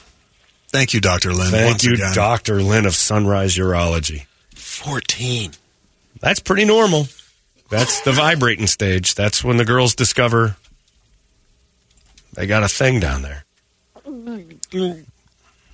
Start buzzing away with mom's stuff, leaning on washing machines, facing the wrong way in the hot tub. There's a lot of that going on. Getting stuck in the dryer. Why are you facing? What are you doing? The seats work the other way. No reason. Are you leaning on the jets? No. Just looking out there. And as a parent, you have to watch them do it. They're clumsy with it. Gross. Anyway, good luck with all that. But throw your own vibrator away. If you even consider using that again. Take it to Goodwill. You could Silkwood that thing and it's still mentally... Don't waste it. You can... No, burn it. Like, even if it was like you took it to a scientist and said it's cleaner than a brand new one, you still have the mental imagery of your daughter using it too. Oh, God. Oh, you're all just disgusting. And the timing's pretty good with Mother's Day next week. Yeah, that's true. Get a nice deal out of it there. I got you one. And we got the same present. This is fun. It's like hitting wakes. Like jump-starting that engine in Hawaii, that plane engine. No, it's nothing like that. It's not a lawn chief. There's no pull on it. Yuck. Anyway, your daughter's gross. And go wash yourself. And you're gross for even asking that question. Why did you email us that? Yeah. Gross. Yeah, you should know better. Keep that to yourself. That's a private issue. That had been you answer that question right off the bat. It's in the can.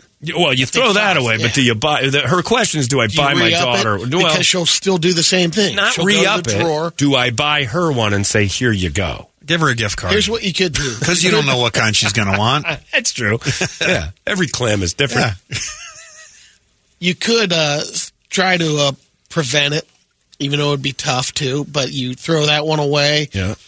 You buy yourself a new one and put it in a safe. Yeah, if you keep yours in a safe, but what do you do about her?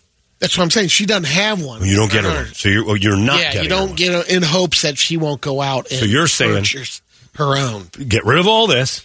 Yep. Go get yourself a new one. Find a better hiding spot. Yep. And act like this never happened. That's not so bad. Don't buy your daughter a vibrator. Because you won't feel... I don't think you'll feel good about that. And worst part is if your daughter's like a bloodhound and she can smell yours out. Oh, come on. Mom's new vibrators between the mattresses. Ugh. All right, well, there you go. Catch her with a stethoscope on the safe, trying to hack the... I'm getting in there. I can smell it through the steel. That's pure mommy. And I'm using it. Oh, she's got something wrong. You need to take her to a psychiatrist immediately for even thinking that that's a good idea. There you go. That is what Brady did, and your family's sicking me. It's 98 KUPD. Hey, it's not weird. It's pretty cool, actually. No membership fee. I have heard enough of this. KUPD. Holmbergs Morning Sickness. You've been deceived by an agent of Satan himself. He's evil. Sitting right here. Come on. No, he's not. He's not evil. He's just a bit rude. 98 KUPD. Oh, that God is insane. That's Slipknot right there. Love it. That was the most fun of the Halloween show where my ear exploded. That's the Slipknot duality. We got to do it twice. Looking down and seeing those bartenders just stop doing what they're doing to sing along. It was fun. No, we started talking about December 10th for Aerosmith. Night of the Singing Dead's just a few months away. Get your tickets now. Started thinking about that because I talked to the guy that does my Christmas lights. And I have cafe lights and no, not yet. And then, but I did think, I'm like, what kind of discount would I get if you guys put them up now? Right. Because they always say, like, if you put them up at the end of September, it's $300 off. I'm like, that seems reasonable. Until you got Christmas lights at your house in September. Like, oh, God, I'm one of these people. But, yeah, anyway. Christmas isn't as far as you think. We're getting the midway halfway point here. Start cruising into May. Happy May 1st, everybody. Happy Communism Day. It's the May Day. It's time now for Brady to give you all the entertaining news he's found. We call that the entertainment drill. It's brought to you by our friends at reactdefense.com, the home of tactical black self-defense training. And they had another seminar over the weekend for the ladies. Ladies self-defense seminar this weekend. Like 70 women showed up for this thing. There's a lot of people with it on their brain going, all right, forget it, I'm going in.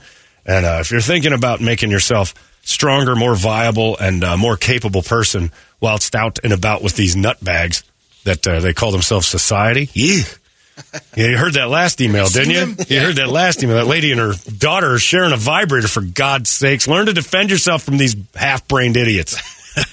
And then we get an email from somebody that says, don't buy your daughter a new vibrator. Let her use an electric toothbrush like the rest of us. Oh, God. Ugh. Anyway, that's who you're dealing with in this world. They're out there, and might as well have something in your back pocket that teaches you how to defend yourself in case one of them comes after you. ReactDefense.com is the place to go. They can teach you anything you need to know, from guns, knives, weapons training, all sorts of stuff to get yourself in shape. You learn how to just fight, punch, do fun stuff where you work in a heavy bag, you get to spar, you get to play, and it is just a bunch of fun people doing fun things, getting in shape. In the meantime, learning something the entire way, which you don't do at most gyms. You don't learn a lot. This place will definitely teach you how to maneuver through life a little differently. Check them out, reactdefense.com. They got another seminar coming up, I believe, in August for the active shooters. I think one in July for ladies again. Always something going on where they're trying to make society a little better. We need more sheepdog. We need less sheep, and that's the place to do it. Reactdefense.com. That's where you go. Brady, entertain me.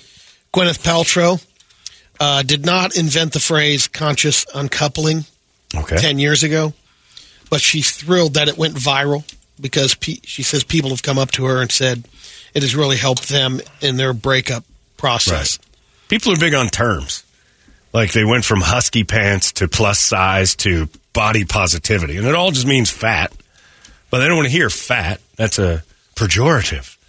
And body positivity is kind until it becomes a pejorative. Like Lane Bryant used to be, oh, that's a nice thing. Until you realize they had to change their logo to LB, which is even funnier. A little bigger. That fat girl clothes turned into pound LBs.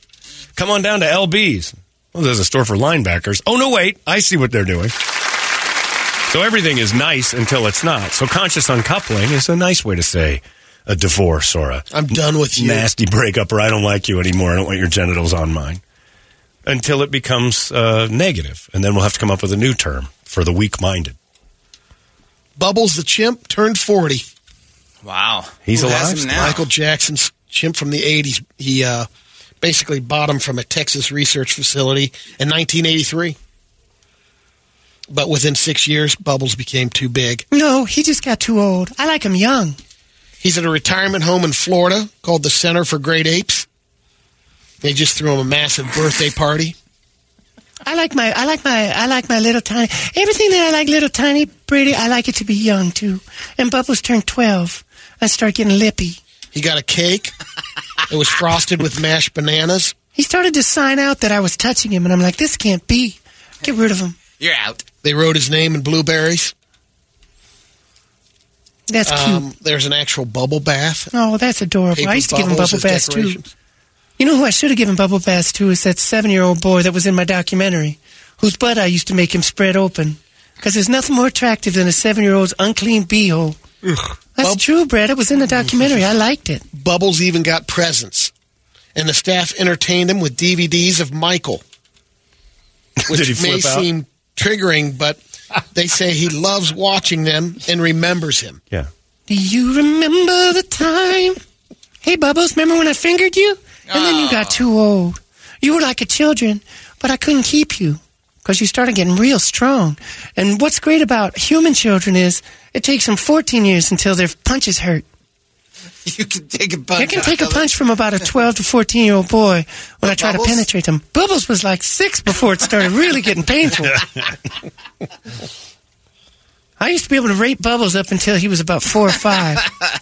But, man, when he turned 6, I thought he was going to pull my nose off, which happened just naturally. Never mind. Well, that's why I had Never mind. That's right. That's Neverland. It's out there. The Super Mario Brothers movie hit the 1 billion mark. Man. Global box office. How much money have Mario and Luigi pulled in over the past 45 years? Honestly, like from Donkey Kong to now, how many billions of dollars has that silly little character been responsible for? It's been unbelievable. It's been every generation. Mm-hmm. I mean, I was 8 when Donkey Kong came out. So I was a child And every generation has had some sort of tie to the Mario Brothers or Donkey Kong characters. I mean, it's got to be one of the most successful, long-lasting things in the history of entertainment. Sorry, Star Wars fans. Bill Hader will not sign any of your Star Wars merch. I'm like, what? I didn't know he was credited as a voice consultant for the droid BB-8. No. But he doesn't want to sign it. Molly Ringwald said she turned down the Julia Roberts role in Pretty Woman. Woman. Yeah. Because she felt like there's something icky about it. Oh, the premise of the movie is disgusting. A hooker falls in love. Well, beyond that, a guy falls in love with her. She's a street-walking whore. She's turned out. Hot or otherwise. Bumps and everything else. Hot or otherwise, she's still a turned-out whore. And Richard Gere falls for her, and it presented the notion that maybe it's romantic to be a slut on the streets and you're Prince Charming. It's the worst fairy tale ever. It's like if Cinderella took D for money on the side, and then suddenly Prince Charming. She did, by the way. Well, yeah. Yeah, nobody that hot's cleaning houses for long without taking a few D's for cash. Yeah, she probably banged a lot of older guys just to get cars and carriages and such. The original Pornhub. It was, but yeah, Pretty Woman was just a fairy tale that called it like it was. You don't have to be a whore. Your knight in shining armor is going to show up.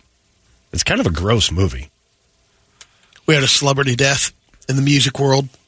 Bachman Turner, Overdrive co-founder Tim Bachman passed away. Brain cancer. 71. T.O. That's all that's left. Saturday was the White House Correspondents' Dinner. Lots of celebrity Brittany guests. Griner was there. So were the Vanderpump Rules people. Like, how in the world is that? That's the world we live in, that the Vanderpump people are at the White House Correspondents' Dinner. Evidently, one of the funnier skits was the Property Brothers proposed a White House makeover. Yeah, it's lost its charm. It used to be kind of a roast, and now it's a super safe. Although Roy Wood Jr. is still really funny. It's super, super duper safe. They used to always bring up an impressionist, put him in the makeup, bash the current president, something fierce, and now they're afraid to do that. Besides, Biden wouldn't get the joke. He does it by himself. Yeah, just put Biden they up. don't even, yeah. Hey, a few minutes, I got a chunk on abortion. You guys want to hear it? I was going to do those jokes, but I got rid of them. It's my choice. Oh, I get it. He did an abortion gag. Anyway, that's it for us. We're done. This Monday flew by. Suns tonight. K-Ray called it 111-107. We had him on this morning, and the voice of the Phoenix Suns, Bally's own Kevin Ray. 111-107. Let's see if you can call it. Skyfall if they lose. Oh, and people will lose their minds if they don't come back 1-1. But don't worry. 2-0 is not uncommon. Like he said, the Kings and Warriors series, the Warriors just won. All you got to do is steal one. Protect your home court and steal one. If you can do it tonight, that's great. Warriors won 4 out of the next 5. Better still, if you lose 2, to win the next 2. Like what they did against the Clippers. Protect your home. Suns blew it and then went and stole one from the Clippers. The Clippers couldn't protect their house and it all went sideways. Right. You got to. If you can't steal tonight, Suns fans, don't worry. And watch DeAndre Ayton. If he's still standing around on that Coinbase logo up there at the Ball Center. It's named after mason jars. I didn't think mason jars had that much money. They can sponsor them. I don't know. Oh, those Mormons all store their stuff. That's true. They're all canning. That's true. I forgot about that. That's a good point. All right, we're done. You guys have yourselves a great day. We'll see you tomorrow right here in the Morning Sickness. Hey, it's not weird. It's pretty cool, actually. No membership fee. I have heard enough of this. You've been listening to Holmberg's Morning Sickness Podcast, brought to you by our friends at Eric's Family Barbecue in Avondale. Meet, mesquite, repeat. Eric'sFamilyBBQ.com.